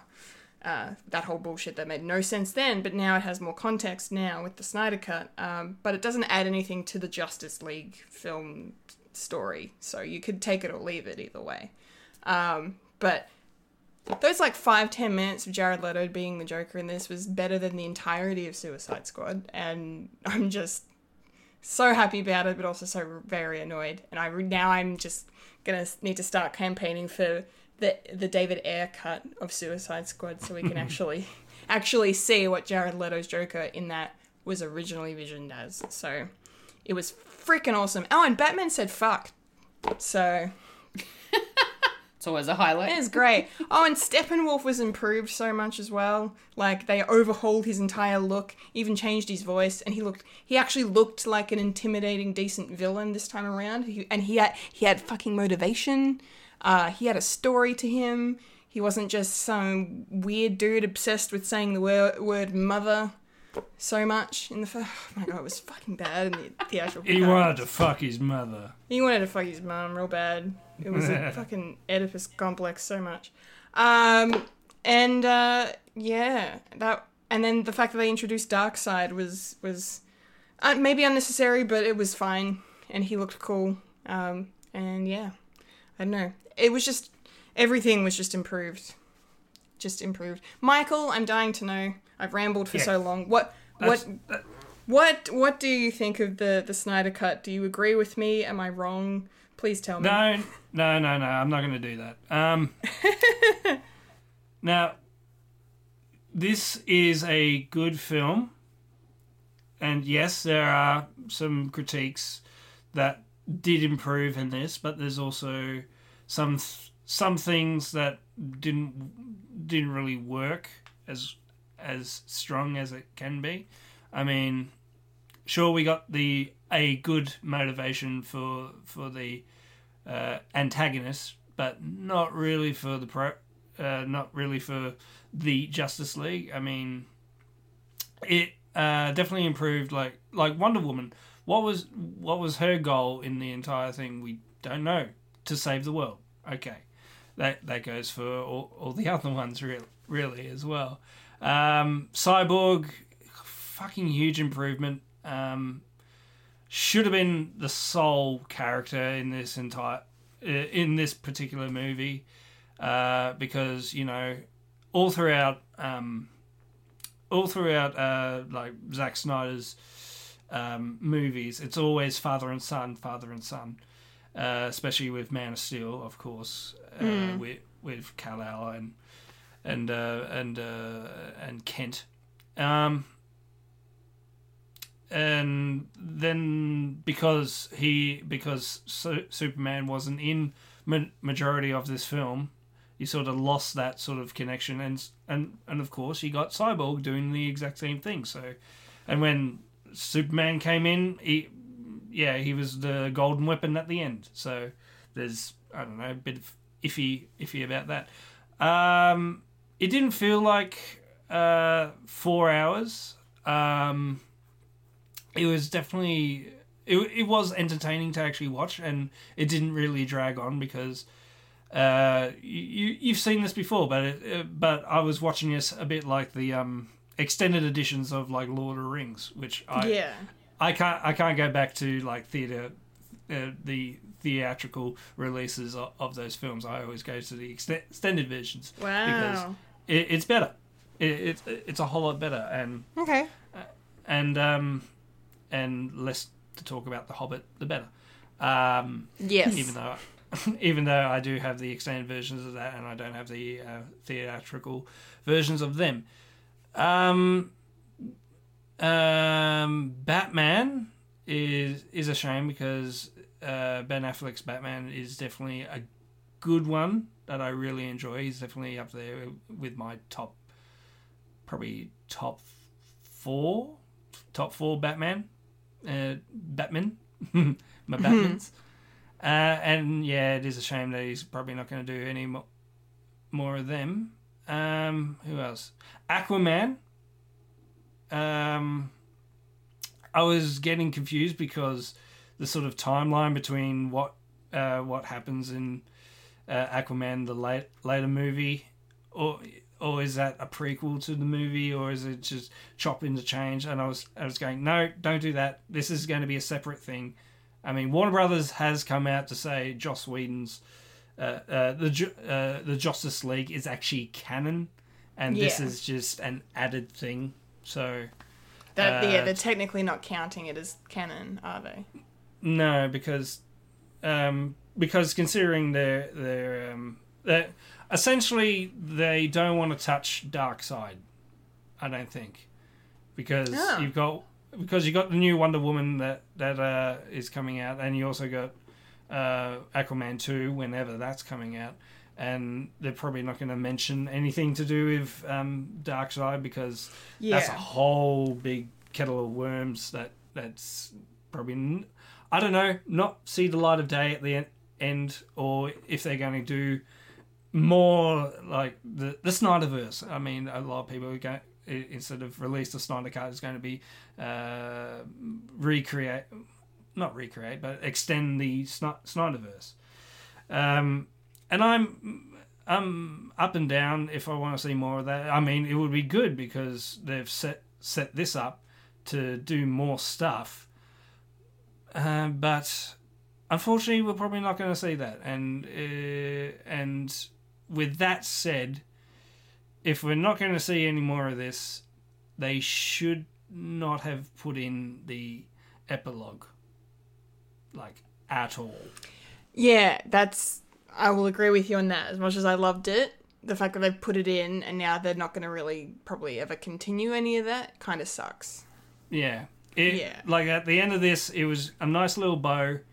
They defeated Steppenwolf, like, actually fucking behead him. I know, that was great. Yeah. And Darkseid's just up in air. It's like whatever happens, and whatever happens will happen. And then they did the epilogue, and yeah, I wanna have credit to say it was cool for the Joker to actually say Bruce, but he does cut it in the same sentence when he offered Batman a reach around. I mean, fucking hell. You couldn't just leave it alone. It was good until you did fucking something like that. And it just brought me back. It's like, oh yeah, Jared Leto's Joker. He sent used condoms to his castmates. Okay, thank you very much. You are he probably damaged. Yeah, he probably didn't write the dialogue though. Oh, I don't know. I don't know if that was an ad-lib or not, but it did kind of. That was out of everything he said in his kind of monologue. That was kind of the one thing that it was a bit problematic. That's not the relationship between Batman and Joker. No, but you know what is the relationship? Yeah. You know what it is? That scene where he was like, he whips out, he does some Jimmy Woo stuff and gets that card out and then offers the truce and then says like, anytime you want to, end the truce, rip up the card and then we'll talk about how you sent the boy Wonder to do a man's job. And I was like, oh my God, that's so great. But they referenced fucking the Robin and I lost my shit. I thought it was great. Yeah. But we're never going to see that eventuate into anything. So we're not going to see that anyway, and we're not going to see the Injustice. No, they're not doing storyline. Injustice. Yeah. No. And yes, Joker did kill Lois Lane. It would have been, I don't know. And yeah, they were talking about different timelines as well. So it sort of does that with the Flashpoint movie that's coming out. Mm-hmm. And I don't know if they're going to touch on that. Maybe, I don't know. But yeah, overall, it was good entertainment, but it's done now. No more. Yeah. That's it. And yeah, but I did actually reckon the reason why I probably don't like Zack Snyder's take on the DC thing is, I don't know, bias maybe, because we've been watching Marvel shit like for over 10 years now, and the way that they do like superheroes is looking at these people and they're striving to do good things, and because they've got all this power, it's like, well, I've got all this power, I need to strive to do good things. Mm-hmm. Where with this one, where with the Snyderverse, it's, yeah, I've got all this power, you should be thankful that I'm actually not killing you. Yeah, that's, yeah. And go on. Yeah, that's just it. It's like Superman. Yeah, yes, he is everything. He is Jesus. He is the immigrant that did good, and yeah, with great power comes great responsibility. I mean, I'm sorry, that is the quote, and especially with Cyborg, where they're going through what he can do. He can survey everything, which is also questionable. He can set off nuclear arms, but by just a thought. And that, why would you say that to a person who is so new to all this? And with that, it's like, oh yeah, if I have a bad day, I can basically blow up the universe, and that's the reason why Superman turned out to be evil at the end. Yeah. Because he said, fuck it. Because Lois is the Lois key. Lane. Yeah, Lois Lane died. Yeah. Yeah, I really like your point, Mike. I didn't consider it. Like, I was so caught up in the spectacle of the whole thing. And oh, no, it's fucking beautiful to watch. It's just, if you... It's one of those, you don't think about it too much. And this is probably one of the reasons why I don't watch Zack Snyder like twice. Yeah, same. But, yeah, and that's probably the reason why I'm not a big fan of his Watchmen either. But yeah, I couldn't get into his version of Watchmen. No. No. I do want to try it again, but yeah. But it's entertainment, and you didn't need Batman to say fuck. Well, look.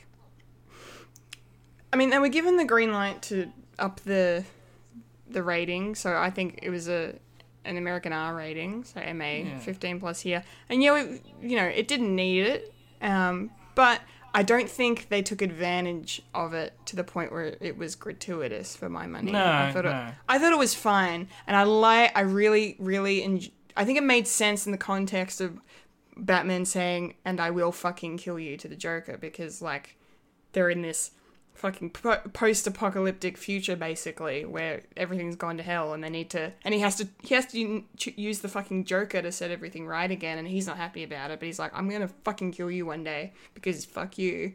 And I thought it made sense in the moment for him to say it, but I can understand why people would be indifferent or not liking of it. Yeah. But I do like the extra gory bits. I mean, I like seeing Wonder Woman like throwing people at a wall until their brains explode. That was great. Yeah, getting to see Diana be extra violent was... It's like, fuck. Yeah, it was good. Considering we just watched in 1984, where she did a diplomacy sort of speech against violence, and then this shit happened. And if you think about it, it's in her future. So she sort of went, all right, fuck this. I'm going to kill these bastards. Yeah, basically. Oh, well. Yeah, but no, I was gonna say before, like, the fact that, like, I loved so much the fact that Steppenwolf actually had more depth to him this time around. But you're right. Yeah, that was good. But you're right. The heroes didn't have the same kind of depth in terms of their motivation or their own, journeys or as to where they were headed, where they were going. I mean, Cyborg, we said was the best done, but apart from that, like, Batman's goal was to assemble the Justice League, and he did that. Probably out of guilt because he got Lois Lane pregnant. Yeah, is that what that was? She got Clark knocked her up before he kicked the bucket, and now she's gonna have a kid, I guess. Who knows? I don't even know if...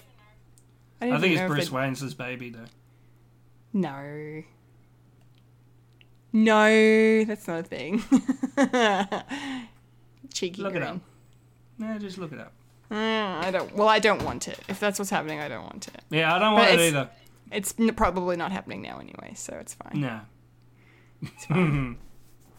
I'll probably send the article just to fuck with Okay.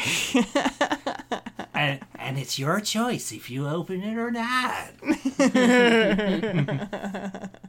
Yes. Okay, good. Yeah. Awesome. I think we'll wrap our Snyder Cut chat there. I think Fully is probably dying for us to shut up so we can talk about the other really cool nerdy thing that came out this week. Sure. I give it a 2.5 out of 5. Oh, okay. All right. I'm gonna give it a 4 out of 5. And I give the theatrical cut like a 1.5. I am so happy I didn't rewatch that, because I don't have to, because essentially it was the same movie. Yeah. And I think all the reshoots was basically tissues to get them to the next action scene. Yeah, and probably piecing together a lot of the deleted scenes and extended scenes and stuff that were added back in to this long ass cut. And then the whole nightmare sequence at the end was filmed during COVID. So which all that, I sort of picked because there was no one was in 2 shots. Yeah, pretty much. It's like, I didn't COVID. Yeah, and Martian Manhunter turns up for some reason. I know, which, he probably didn't have to either, considering, again, they're probably not going to expand on him going forward. Who knows? Hopefully. Maybe he pops up in the Flash movie. They're doing Flashpoint. Anything's possible. Yeah. And we got one Green Lantern. So there you go. There's your 7. Well, I think there were 2 Green Lanterns in the... Oh, yeah. One dead and one got killed. The exposition he did, that was also improved. I wouldn't mind seeing more of this version of Martian Manhunter though, because I'm a big fan of that character, and Harry Lennox, who played him in the movie, like he's a very good actor. So it was really cool to see his character from the previous DCEU films actually be Martian Manhunter. So nice. Yeah. Very and you got nice. one extra scene with J.K. Simmons. Yeah, one extra. Which, you know what? Not to keep going on about this, but do you remember when, like, years ago, they were getting ready for Justice League and he, like, buffed the hell up? Only was buffed up. He got buffed up like fucking nobody's business. And He's like, what are you doing? You're And they've Commissioner done- Gordon. yeah, and I've seen no evidence in the Snyder Cut even of any kind of, buffed J.K. Simmons going on. Like, why did he do that? I don't know. Maybe he was just like, I'm in a superhero film and I'm not playing J. Jonah Jameson, so let's get fit. Yeah. I guess. Yeah. I don't know. It's weird. Me and my wife were my wife was sort of watching it vicariously through me. So it's like, oh, you probably like this. And it's like, and J.K. Simmons is on screen. It's like, you know who that is? It's like, oh, I've seen him before. And it's like, and knowing my wife so well, I say, yeah, that's the dad from Juno. And it's like, oh yeah, that guy. Mm-hmm. It's like, and knowing me being the fucking nerd that I am, it's like, yes, and he's also the yellow Eminem. Is he really? He is the voice for the yellow Eminem. I did not know that. Yeah, That's cool. I'm a nerd. Well, we're all I know nerds here. trivia and shit. God, you know stuff I don't know. It's amazing. Yeah, confectionery, it's all good. It's all good. So, Kendall, do you like confectionery? I do. I love it. I love it. But I shouldn't eat it very often because I'm getting older and metabolism is slowing down. So And burning it off is getting harder and harder. it's getting harder and harder. It's sticking around longer and I don't like it. All right. That's our very much not so quickie review of Zack Snyder's Justice League. I mean, it goes for 4 hours. Of course, we're going to have to talk about it. Well, yeah, I knew. In That's length. why I said at the start, I'm like, it's going to be a long episode because we're going to have a lot to talk about. Sorry, future Fulia. Yeah, Who's editing. then we're going to edit this together. We love you We so love much. you. We love you. And on that love, we're going to now get to the part, the moment, We all love. the time, the segment that, yes, we most definitely all love. Popcorn culture. Woohoo! Wee-hoo. Yes, all right, the meat of the show. And we are going to be, of course, discussing our thoughts on the very first episode of The Falcon and the Winter Soldier, which is called New World Order. And holy crap. Wow. I saw the title. I thought, oh, okay. Yeah. Set me up. Yeah, although I saw the title and go, oh, that's very similar to a title of a Stargate episode. So that's where my brain went when I saw that. Okay. You've Yeah, been watching too much Stargate. not enough for my money. Not enough. Yeah, so first episode. So this is very, very, very different, obviously, to WandaVision. We knew it was going to be different. Oh, yes. But you can clearly see why this was going to be the first MCU show because it's very stock standard Marvel cinematic storytelling, now done on the small screen, and but it's just that they have this opportunity now to go deeper into these characters that we've been watching for a few years, and the fact that all of these shows are based around smaller characters, supporting characters is just fantastic, because we get to learn to love them in new ways and hate them in others and all this, and and be very frustrated when they make stupid decisions like giving up the shield. Yes. Because that wasn't going to backfire. Like, Not at all. Although I was expecting it in the next episode, not this, Oh, you didn't think it was... not straight away. You didn't think it was going to happen straight away? Okay. Yeah. Well, technically it didn't happen straight away. I mean, you know, they had a big action sequence first and then it happened. Yeah. But it was kind of hinting at that first. Should we start with the big opening action sequence? Talk about that? Sure. Yeah. I really liked it. I thought it was awesome. So great to see Falcon in action. Sam kicking ass, working for the Air Force, and Red Wing being cool. I really like Red Wing. Yeah. Every time he calls on Red Wing, I'm just like, yay! His little sidekick. He's like talking to it and stuff, which was cool. And the return of Batroc from Winter Soldier, Captain America 2, who's a villain that Cap fought on the boat, the Lemurian Star, the start of Winter Soldier. It's been a while since we've all seen that movie, so I'm forgiving everyone for not knowing who the fuck I'm talking about. But basically, he's the main dude of the guys who were kidnapping the American soldier. Yeah. Okay. Yeah. Hostage. Yes. Hostage. The one who kept him hostage. But yeah. I loved it, and I really liked the introduction of Lieutenant Torres as well. He was really cool. Yeah, Fulia, what did you think about this whole opening? I love the fact that it was all in the air. Yeah. Air action. Action. Going from, you know, a plane to skydiving to a helicopter to more skydiving.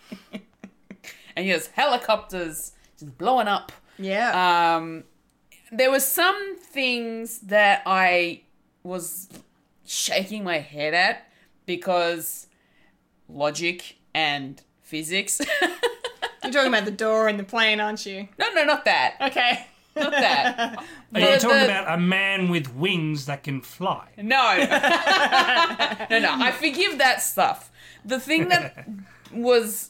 I don't know, it just blurted out of my mouth. Okay. Because my mind just immediately went straight to Mythbusters when I saw this.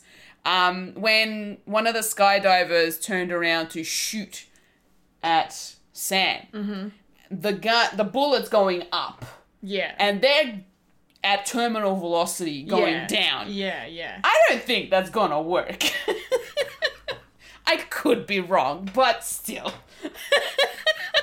That's just, my mind just blurted out, that can't really happen. Well, did the bullets didn't hit them though, did they? I couldn't tell. Yeah. I couldn't tell. I can't remember. I'd say that Sam obviously avoided them. Yeah. Because that was sort of towards the beginning of that action sequence. Sure.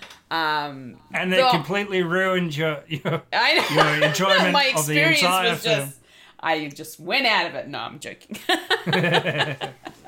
This is unbelievable. It was actually really cool, especially with the skydivers, how they went from one helicopter, how they skydive down, they get to the helicopter, and then they sort of glide in to the helicopter, and I was like, looking at myself, I'm thinking, is that actually possible? Can skydivers actually do that? Because it looked really awesome. Yeah. It was like so flawless. It's just like shing straight in. I think they like rolled in. They kind of glided in. They kind of glided in. But like next to it and then rolled. Yeah, well, yeah. And then they sort of turn their back towards the door and then they just sort of get sucked in some way. So that kind of blew my mind a little bit. Yeah, it was cool. It was very cool. But overall, the action sequence at the beginning was it was really good. I really enjoyed it. Yeah, it was awesome. Yeah. How about you, Michael? Yeah, I really, really enjoyed it. It's definitely a good shake up from WandaVision. It's like a very slow and steady thing, and then I was like, oh, we're into it right now. So sweet. I am set for the rest of this show, and then it just and the remainder of the episode it did a very good like coming down from the adrenaline that you had of where these characters are. I really enjoy that they put this at the start as like, okay, if this was any other TV show, this will be the entire budget just right there and then all the rest is just, we're just going to talk for a bit or they'll do a clip room. show to save money. Yeah, they do a clip show, yeah. But, you know, Disney's got all the monies. Yeah, every cent. What about you, Kendall? Yeah, well, yeah, no, like I said, I really liked it. I thought it was freaking phenomenal. Such a good way to start. And kind of like, I love it when they do these things where like, because, you know, the opening's very first shot is, you know, Sam with the shield getting ready to go to the Smithsonian, but we don't know that yet. And then it just cuts from there to have some action, and then let's go back to the serious stuff. Yeah, I thought it was done really, really well. And yeah, I wasn't surprised really at all that Sam gave up the shield. Because from the moment, I said this in my video too, but from the moment that he, you know, was offered it at the end of Endgame, like the way he reacted, you can just tell straight away that he was like, I don't deserve this. Yeah. This doesn't belong to me. This belongs to you, Steve. Like, I'm giving it back, you know, so the fact that he did that, donated it, like, you know, was very frustrating to watch because it's not what Steve would have wanted. You know, he gave it to Sam for a reason. He wouldn't have given it to Sam if he didn't think he deserved it. And it was kind of heartbreaking for Sam to think that, maybe not think that little of himself, but like just, I don't know, put Steve on this higher pedestal. Like he thinks that Steve is so much further above him, I think. Like he couldn't possibly be, even though they're on the same side, they're on the same team, they were best friends basically. You know, it's just, it just really sucks. Yeah, it's essentially he's dealing with like a 90-year history behind what this shield and what Captain America represents, considering he's supposed to be like the quintessential like face of America. Yeah. Because of the name Captain America. Yeah. And something so huge, I don't I don't blame him for having self-doubt, and considering the way I think this series is going to go, I think you need that sort of thing for him to like figure that out, and it's really really interesting on when he does give it away. He goes to where he comes from. He goes back to his family and all that. So he needs sort of, and we need that sort of groundwork, considering we are an audience like looking in. We don't know anything about his past or anything like that. We just know what we see him in, like pretty much all of Captain America stuff and the Avengers. Mm-hmm. Yeah. Yeah. Well, that's a good segue on the family stuff. I really loved the introduction of you know, the Wilson Greater kind of family going on, especially his sister Sarah. She was really, really cool. And that kind of, you know, frustration and tension between the two siblings over what to do about the boat and the family business and the family legacy, and you can see where both of them are coming from. And, and this is probably where my favorite part of the episode kind of happens, is when this episode focused on what the world looks like post the blip from this perspective. Like, we've dealt with it in WandaVision, but now we're getting more of a grounded look at it in terms of financial situations. Yeah. You know, because Sarah had to basically, she was on her own for 5 years, you know. Sam was gone and she didn't have anyone else, and she, you know, because she's a widowed woman. And she's raising her sons and trying to keep the business afloat, and obviously that didn't go according to plan, so that was pretty heartbreaking to hear. And we'll talk about the bank scene in a moment, but I've always wondered, what do superheroes get paid to do what they do, right? Yeah. And it's one of the cool things that, not to bring up Joss Whedon again, but in Angel, in the first season of the show, he sets up this Angel Investigations thing, where he does these, cases, but, investigating the supernatural stuff in Los Angeles, and then they kind of come to the conclusion that they need to charge the people they save money, otherwise they can't it's non-sustainable. Like they can't live in LA and Yeah. all of that stuff. And it brings up some really interesting points. And so I've always wondered, like in superhero movies, how does it work? And so the fact that the bank guy was like asking, did Stark pay you guys, or like was there a superhero hedge fund of some kind, or how did it work? And Reimbursed tram fare. Yeah. So the fact that they touched on that, I thought was really cool. But yeah, that whole scene was just, whew, that was tough to watch, wasn't it? Yeah. But really good. Yeah. Yeah. I was looking at that thinking, like, as soon as the banker recognized who Sam was, and Sam was just like, yeah, this is me, you know who I am, type of thing, and he was just loving that moment. I felt like I was with the hands, the wings, that was great. I kind of felt like I was in the seat of the sister, because I was looking at it thinking, dude, this is not the time. This is not the time to flaunt your fame of being a hero. That's fair. We're here for the family. We're here to get money.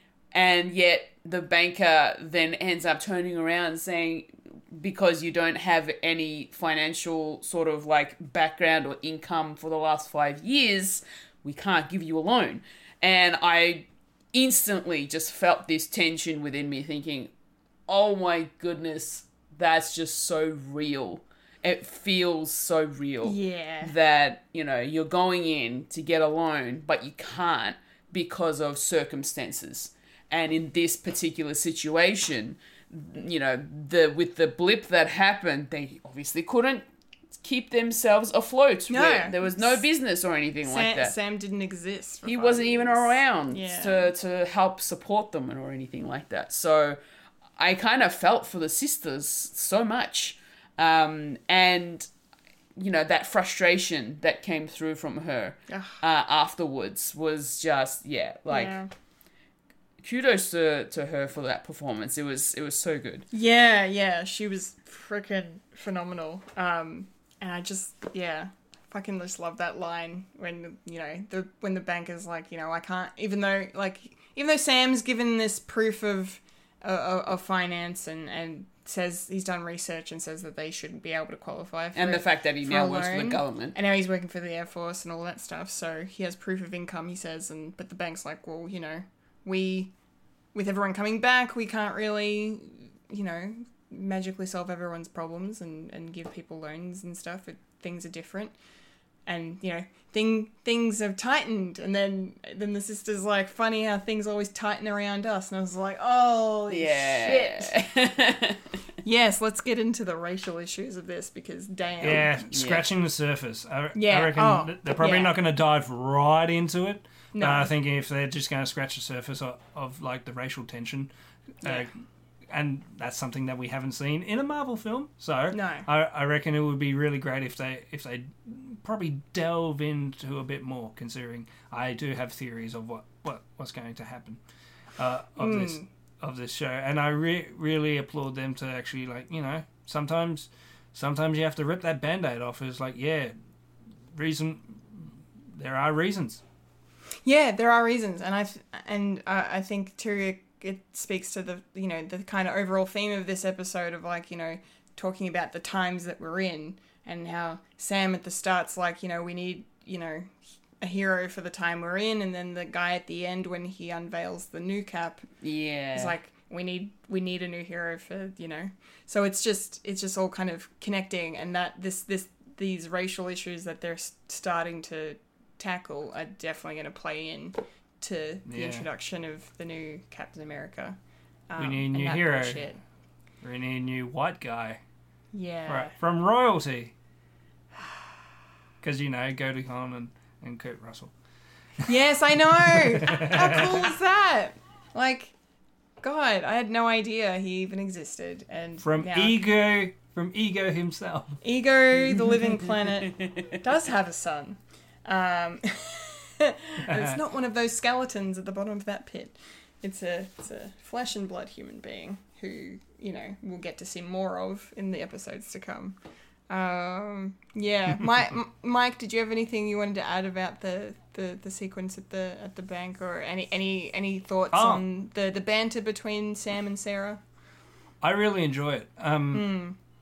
I didn't expect them to actually go like right back to their sort of origins as well, and I'm also talking about Bucky as well, where we know they're going to get together, and it's like this buddy cop movie, and I think it's really, really cool that they didn't start off together at the same time.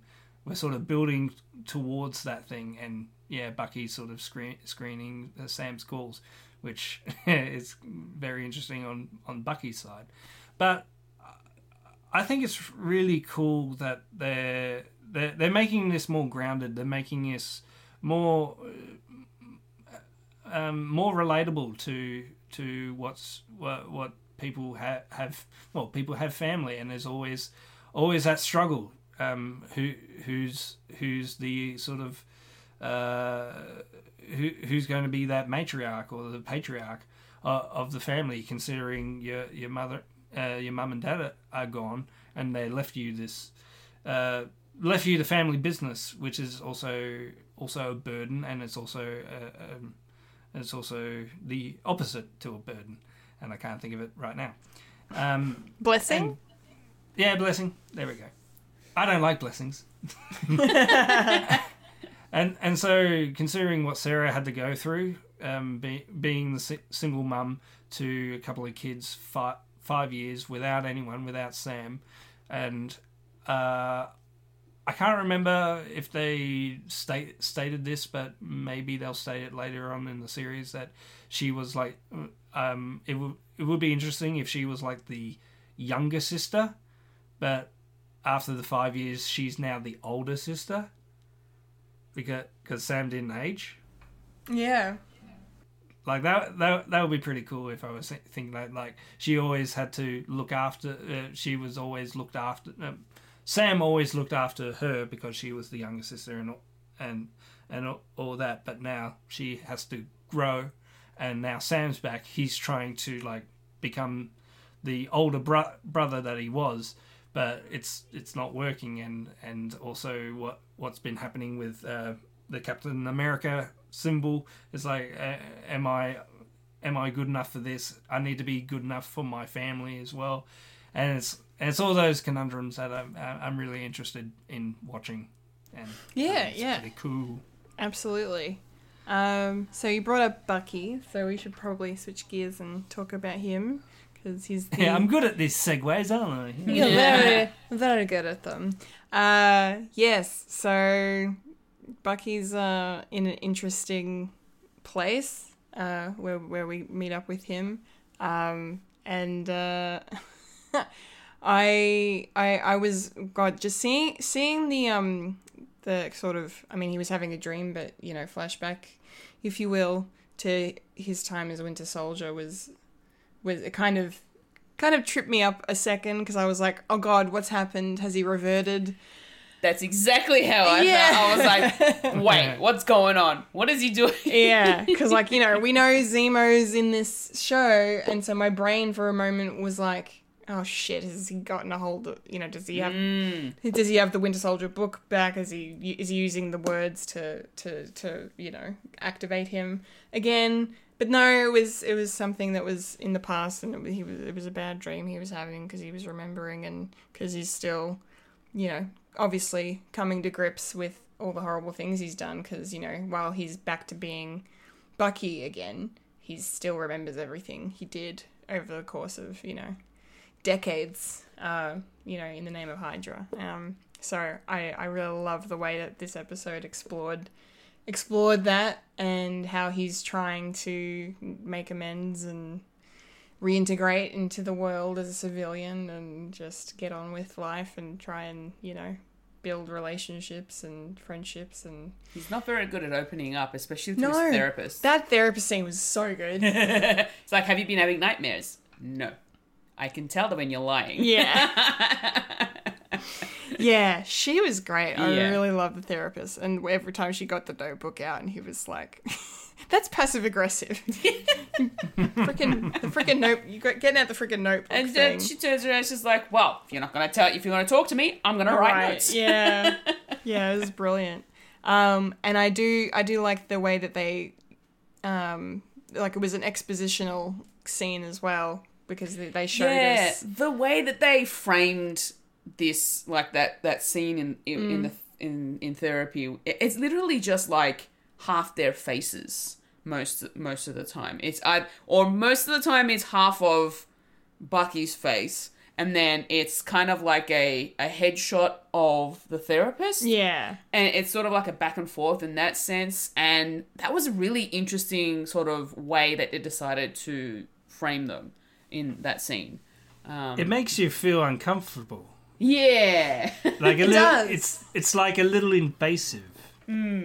Yes, it is, and it's yeah, and it's good because then you get these really close up shots, and then you get these super wide shots. Yeah. As well in the room, but no, it's expositional in the way of showing us that Bucky has this book and it's filled with names of all these people that he affected in one way or another when he was Winter Soldier, and as part of his pardon, he's in therapy and he's reaching out to these people in some form or another and trying to correct the damage that he did. And I thought that sequence was very funny when they're talking about the different rules of making amends and what you do and don't do. Yeah. His contradictory that sequence way was great of going about making these amends. Yeah. I thought that was awesome. And he's like, not even just in that scene, but later on when he's on the date, like his half-assed attempts at smiling throughout this whole thing, it's just made me laugh quite a bit. Like Sebastian Stan did such a great job. Yeah. I thought, but yeah, I don't know. It's really, really good, and just the heartbreaking way that it was revealed that the old man was the father of the man he killed as Winter Soldier in the dream he had. Yeah. That was, I mean, I realized it a few minutes before the scene where you see the shrine in his room and in his apartment and stuff. But yeah, it was. It didn't click for me because I was just like, that was something completely different. And then as soon as I saw the picture, that's when I was like, okay. Yeah. So and Bucky's just having to come to terms with the fact that he's gonna have to tell him at some point. That was heartbreaking though, when he's like he was mid-date with the waitress and then is just storms out. Leaves. Like, dude, who just up and leaves a date? Well, I said this in my video, but I blame her for bringing it up in the first place. I'm like, who mentions that during a date? Like something that sad and depressing. I mean, I don't know. The fact that they kind of know each other in a sense. Yeah. Maybe that's why. Yeah, which is what I also said in my video. I was like, I guess you can kind of reason it that way. But yeah, like it was very heartbreaking to just the look on Bucky's face when he faces him, and like I'm pretty sure he went there to tell him, right? Like that's the vibe. Yeah. But then after seeing that little shrine, he couldn't do it. Yeah. Mike, what did you think of the beginning to Bucky in this show? Kind of cool. They're sort of it sort of makes sense of where Bucky is at this present time, because we haven't really had that redemption story. I mean, after Winter Soldier, he just packed up and left to Wakanda. So he was just a hermit basically at the end of it, and he hasn't really found a connection with pretty much the outside world. He was just closed in, and yeah, he was basically a fugitive. And it's cool that he got a pardon. Considering why is he pardoned is also another question as well. Yeah.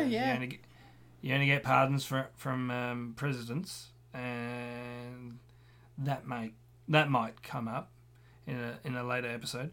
But in order for him to progress, he has to do all these things, and he has a list of people who have wronged him, and also a list of people that he has wronged. So it's going to be very interesting later down the track of which way he goes, and how many that he knocks off. That will be with his introduction. I really enjoyed the filming of the therapist's scene, and I was a little bit concerned because, you know, therapy scenes in TV shows is never really goes well. It's usually what people think a therapist does, and there's only a handful of good representations of what therapy does. And it's kind of cool that they're going down this road, that she knows him enough, and she's also in the army, and she states that I've only seen like a slither of the stuff that you've seen, so it's really good to having that relationship with your therapist. And coming off what happens in the trailer, she does she does come up again, especially in that beautiful scene where Bucky and Sam are doing the pissing contest of who can not blink. And yeah, that'll be interesting of having all three in that scene, and hopefully I'll be up for those scenes. Even if there's one, it should be a couple. and mind you, there are only 6 episodes, and yeah, that was my good ramble. What about Nice. That was a great ramble. Yeah, so only 6 episodes, so the story is going to move along fairly quickly. And yeah, I know we got introduced to, I think, what are going to be the overarching villains of the show, the Flag Smashers. Just such an interesting name. I'm glad it's a comic book reference, because otherwise I was like, it doesn't roll off the tongue. Like I would have called them Flag Burners, but that's just me. But I don't know. I feel like they're very well motivated. A different kind of aspect of life during the blip. The fact that these people were really enjoying the fact that humanity was kind of coming together, and borders were being... Like all the borders were down, and we all like coming together. Mm-hmm. Yeah, unity, like true unity amongst humanity. Like that's really, really noble in a way. You know, and it's a really good thing to come out of awful tragedy that, you know, what the blip was. But now they've, you know, everything's trying to go back to normal. They're you know, fiercely against that, and rebelling and launching these kind of, I don't know, attacks so far, I suppose. Like this one was like a bank robbery of some kind, stealing money, but you know, they're probably going to use that to further their agenda. And so yeah, the fact that we didn't see Zemo in this episode makes me think that maybe he's involved with them somehow, but I don't know. It's kind of hard to tell where he's going to come into it at this point, because my 2 theories are he's either tied to the Flag Smashers or he's tied to new Captain America, so in some form.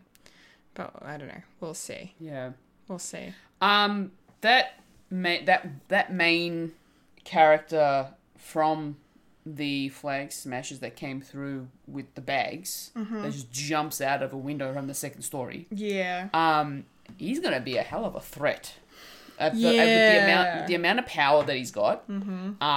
Just looking at the fact that, you know, just that one little kick that he gave to to someone, sending them across the road into a light post. Yeah. Was intense. And just seeing him smash Lieutenant Torres' face with his foot, and I'm like, oh no. Didn't appreciate that. No. I thought he had a broken back. Oh yeah, being picked up and thrown down. Picked up and thrown to the ground. Slammed, yeah. Yeah. Oh, he would have definitely been very winded after that. Especially from that guy being so powerful. Yeah. And then curb stomped. Shit. Yeah. That was intense. I feared for his life. Yes, I think we all did. We all did. Yes. Mike, do you have any thoughts on the Flag Smashers? Such a cool name. I don't know what you're talking about, Kendall. I mean, I've got to get used to it. yeah, not to bring the real world into this, but it's much more better than ISIS. Yes, it is. It's a lot better. You know, it's a female name.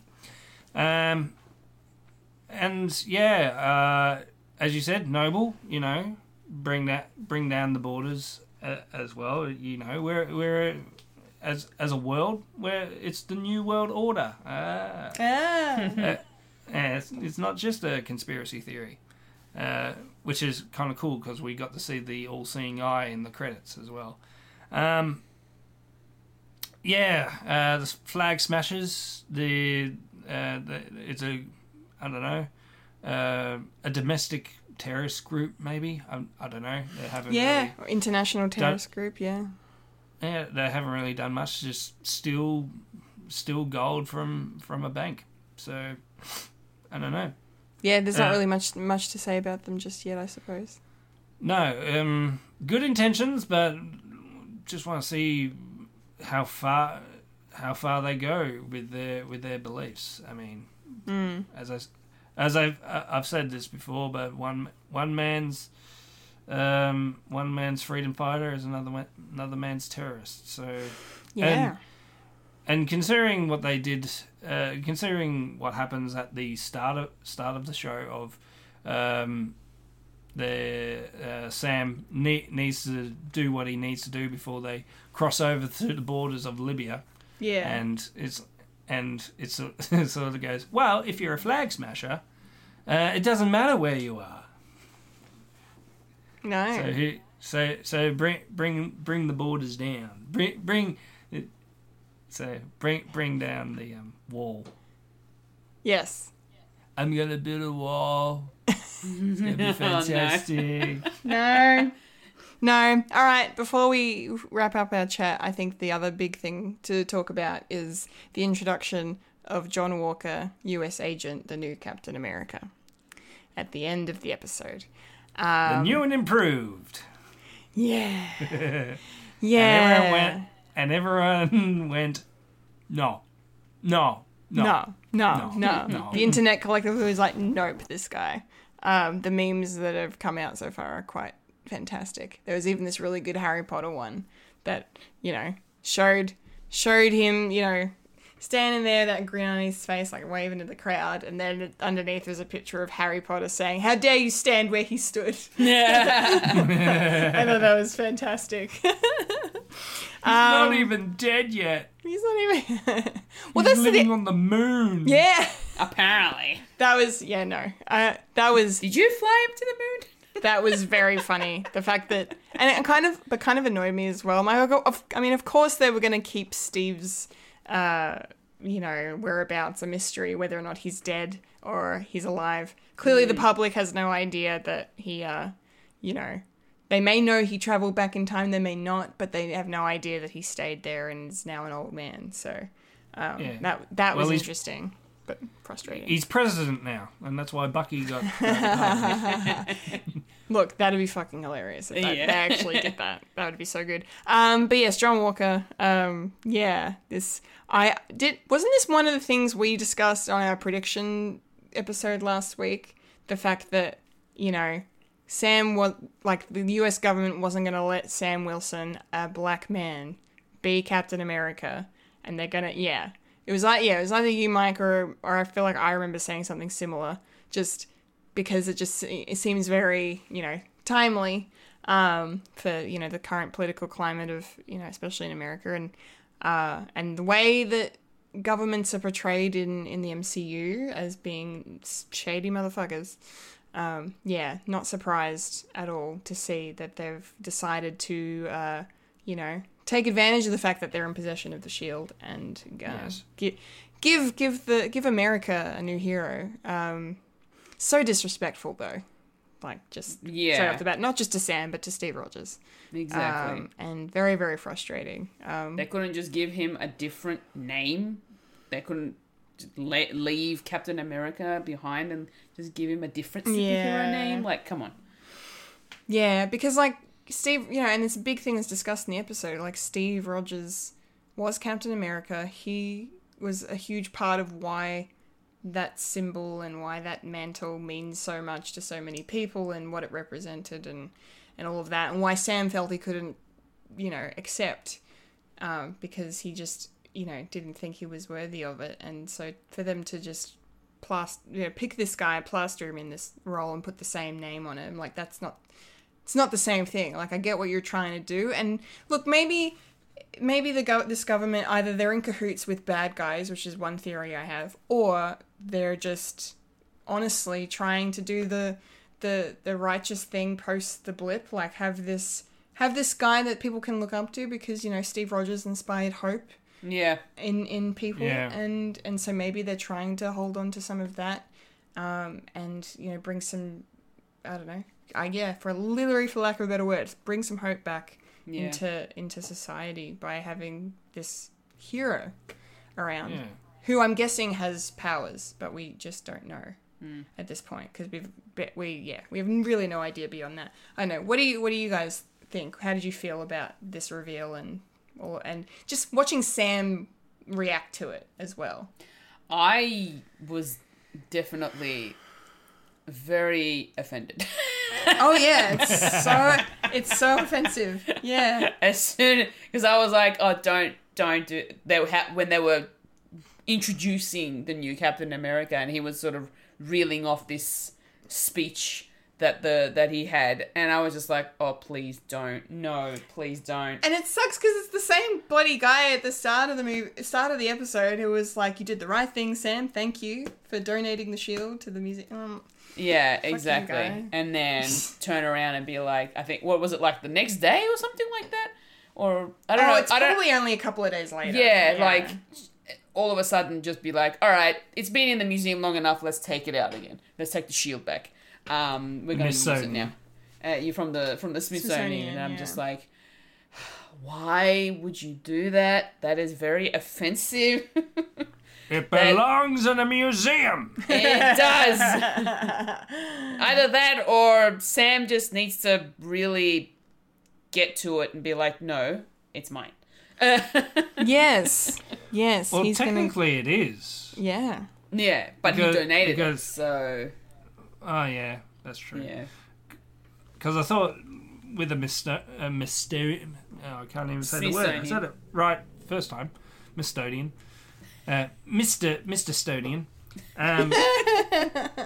It's like a temporary thing, and when it's finished, all the memorabilia or whatever, the artifacts or whatever they're called, go back to the original owners of that. Excuse me, and that would be Sam. But if he did offered it up, then he has no claim for it, quote unquote. So grey area. And obviously they took advantage of that. It's like, oh, we need a symbol. Essentially, it's the first Captain America. It's the first Avenger all over again, where the symbol is more important than the actual person itself. Yeah. And I think that's one of the things I said last week, was the fact that they're going to be using US Agent to, be this show pony the way that Steve Rogers was. Initially, in the first Avenger. Yeah, for sure. What is he going to do? Punch the Mandarin? Yeah, maybe. My God, I'd laugh so hard if it was literally like a cardboard cutout of Thanos or something. Yeah. Or like a guy dressed as Thanos and he's punching him. And maybe he's holding Mjolnir while he's doing it. Oh, no. Like, I don't want it, but I want it. Oh. I don't want that. I would have flipped the table if that happened. It's too tacky. Not just tacky, that's just... people got really offended when he turned up at the end of that, but if they did something like that, oh yeah, controversy. Yeah. I would have lost my fucking shit. It's like, yeah. I know it was corny, but I was in the cinema when that happened, and everyone, I mean fucking everyone, cheered the fuck out of that scene. Yeah, Yes. yeah, that was one of the best moments probably of my life. Yes, and every time I need to cheer me up, I always go to YouTube where they have audience reactions, and it's always that scene that I Yeah. go to. Yeah, Where the where the audio it's almost it's almost unrecognizable because it was so fucking loud. Yeah. yeah, 100%. Yeah, but that would be it would be such a douchebag thing to do, but so it would kind of line up with what they're kind of leaning towards. But maybe if they're but that was Steve Rogers, not Captain America. Maybe they'll spin it, so maybe they won't do that. I don't know. But anyway, and also, does the public know what really happened? I mean, they didn't really specify time travel, so yeah, that's the thing. We don't know. We really don't know the full extent of what the public knows about the battle and how everything went down. So they know about Thanos, but they probably don't know about the fact that Captain America can lift Mjolnir, or the way Tony Stark died, maybe, or the fact that they did time travel at all. It'd be interesting to see how they explained how Natasha Romanoff died then, because if they can't talk about time travel, then they can't talk about how she died. So, well, technically she's a fugitive, so they don't really care. That's the last time we saw her. She was on the run. Yeah, well, if fucking Bucky Barnes can get a pardon, then I think Natasha Romanoff would have gotten a posthumous pardon. Yeah, maybe from the president. But as I said, Steve Rogers is the president now. Yes, yes, he is. I love that. He really is. It's fantastic. Cool. Well, I don't think we have much else to discuss. Is there? Yes, Fulia? I just wanted to sort of mention the fact that from this whole episode, the difference between the Sam scenes to the Bucky scenes, how Bucky's scenes were a lot darker compared to Sam, and Sam was a bit more brighter. Yeah, well, that makes a lot of sense, because even when they're together, Bucky's the more serious one. Sam's the quippy one. Yeah, but I just like the way that they've sort of interweaved that into the episode, and it flows really well. Yeah. In the way that they've decided to go with that. Yeah, absolutely. Do you reckon they're going to meet up face to face next episode? I reckon they would. Yeah, I feel like they will, because especially since the therapist mentioned to Sam saying that Bucky saying that Sam had called so much, but he's just not been answering. Ignoring him, yeah. So maybe in the next one he'll be like, okay, I want to meet up. Maybe, yeah. Yeah. He probably doesn't know how his phone works because he's 106. Yeah. Yeah. Isn't he using a flip phone? Probably. He's using a flip phone. Probably. He's old. Or maybe it's not that he wants to meet up with Sam. Maybe there's going to be a particular circumstance that brings them together. I think so. Yeah. I feel like it's going to be a convergence of both of their storylines that, unites them. Yeah. Yeah. So that's going to be cool to see. Maybe it'll probably just add to his depression, maybe, because out of everyone that Bucky had quote unquote friends with was Steve, and now he's out of the picture. The next person would be Sam, but I think it will probably bring too much baggage to just deal with that. So I'm probably sort of leaning towards that he was by himself. Now he's by himself again. And it's like, well, I need to get through this by myself, because no one else knows what's going on with me, because I am 106, and the last person who was over 100 actually knows what I'm going through is no longer with us, basically. Either dead or president, we don't know. but yeah, I reckon he's dealing with some serious shit now. Yeah. And it's something that he needs to deal with, considering he's going through his list, and he probably just wants to get through this list before he starts connecting with people.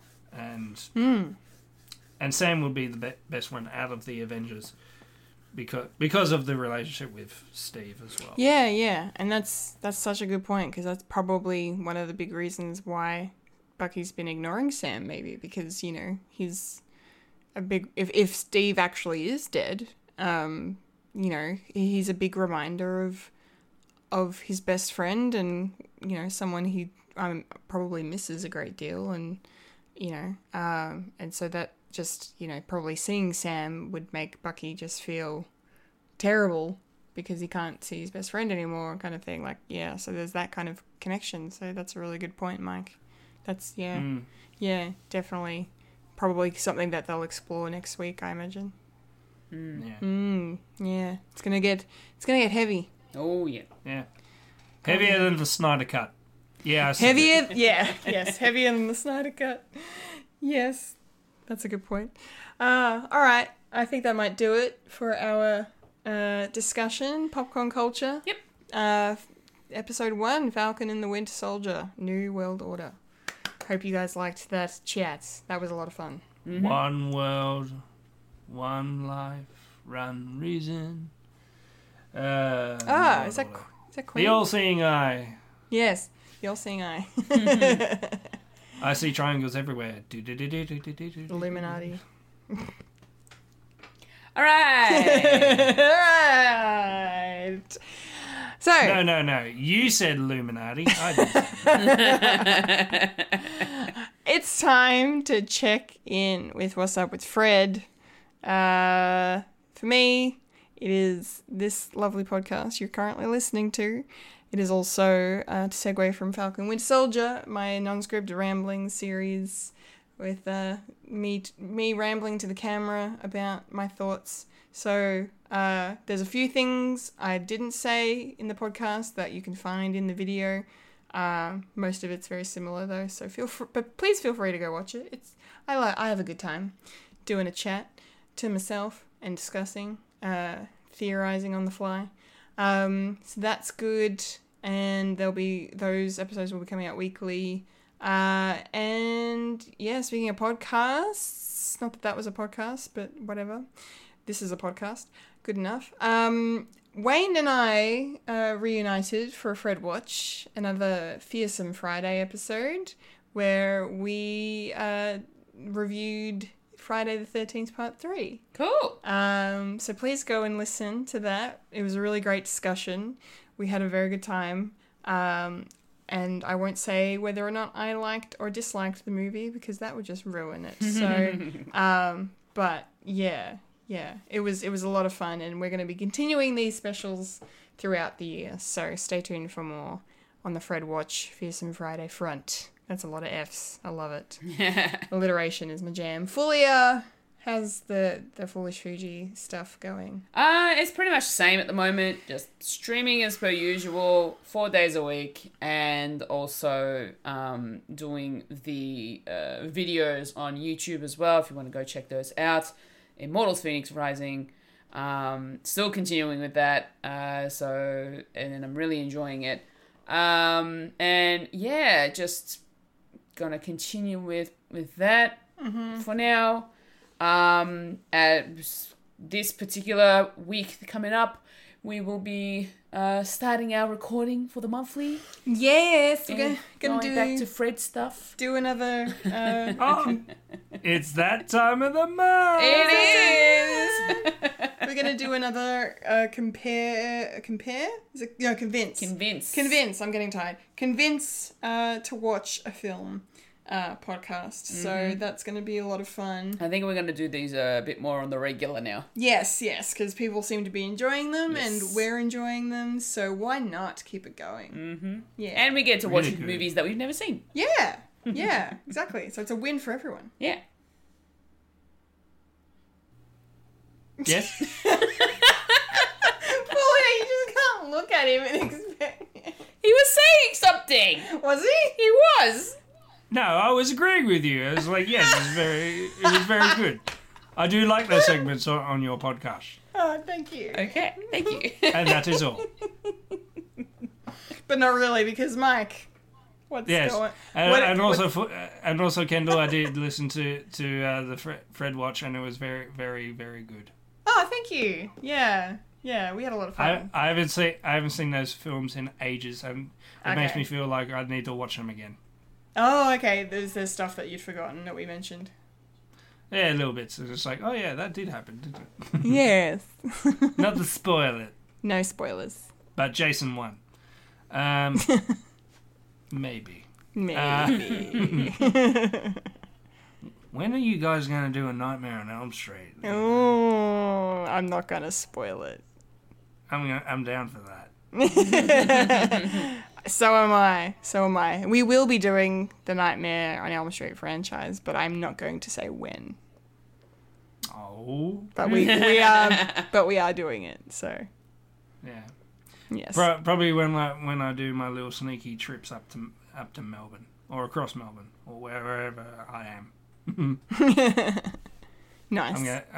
I'm gonna sneak in and say, "You're doing it without me." How very dare you? How very dare. How very dare. So, what am I doing? Nothing. What about you, Kendall? How's The Sopranos going? Yeah, The Sopranos are going good. I'm actually sort of watching like a lot of things different at the same time because I rejigged my order of stuff that I'm going to be watching, and yeah, hopefully it'll be good. I reckon it's going to be good because it looks like a lot of fun, and I like having fun. And Good. That's pretty much all I can say really. House-wise, we have a slab of concrete. Yeah. And we have a house skeleton. So you got frames? And yeah, we got frames. We haven't got a roof yet, but we do have windows. You know what? You said house skeleton, and I thought of an actual, like, is there some kind of, like, tradition where you put an actual skeleton on the slab for good luck? Like, that's literally what I thought you meant. That's how tired I am. What the fuck? I'm sleepy. What is this fucking poltergeist? We got dead bodies in the ground. I mean, not an actual skeleton. I meant, like, you know, a fake one. How did you know that we're actually building our house on a discarded cemetery? Yeah. I know. You moved the tombstones, but you didn't move the bodies. You didn't move the bodies, did you? I fucking love that movie. Anyway, That is a good film. it is a great film. You would like it, Fulia. I have no idea what you're talking about. It's Poltergeist. Oh, no, thank you. No, Spielberg was involved, I don't care. but it was directed by the guy who made Texas Chainsaw Massacre. No, thank you. Toby Hooper. Not for me. Not for you, no. And it's no, you it's one of those cursed films. It is. But it's... Nope. They're here. Nobody knew. Yeah, you know, Peeves the poltergeist. He's a poltergeist. It's a fun film. It's a family film. And moving on.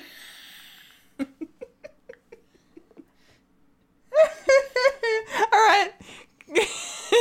Cool. Well, I look forward to when you start recording some TV on Scratch Off Yes. videos, Michael. Yes. So And also some extra scratchings. yes, extra. Watch all about it. No, that didn't make sense. Cool. Watch me scratch. Watch it. All right. We good? We're Yes, done? we're done. It's it? Yep. That's the show? Yep. Yeah. Fabulous. Yeah. Fabulous. Woo. All right. Nice. Nice. And a 1. And a 2. And a 3. That was a podcast called Fred. Fred. Yeah. And Jesse. a 1, and a 2, and a key. Remember to follow us on Facebook, Instagram, and Twitter for future podcasts. And Fred the Alien, follow us on our SoundCloud, Spotify, or Apple Podcasts. And for Fred the Alien merchandise, go to our website, fredthealienproductions.com, and follow the link to our Redbubble, where you can get apparel, home decor, bags and stationery with our unique Freudian designs by our talented team. Unibums, Incompetent Gamers, our live stage shows, and more. That was a Fred plug. Yeah, it was. Yes, I've been a Kendall Richardson. I've been a Fulvio Cantarmaggiore. And I've been going around in circles. I wonder if this will pick up.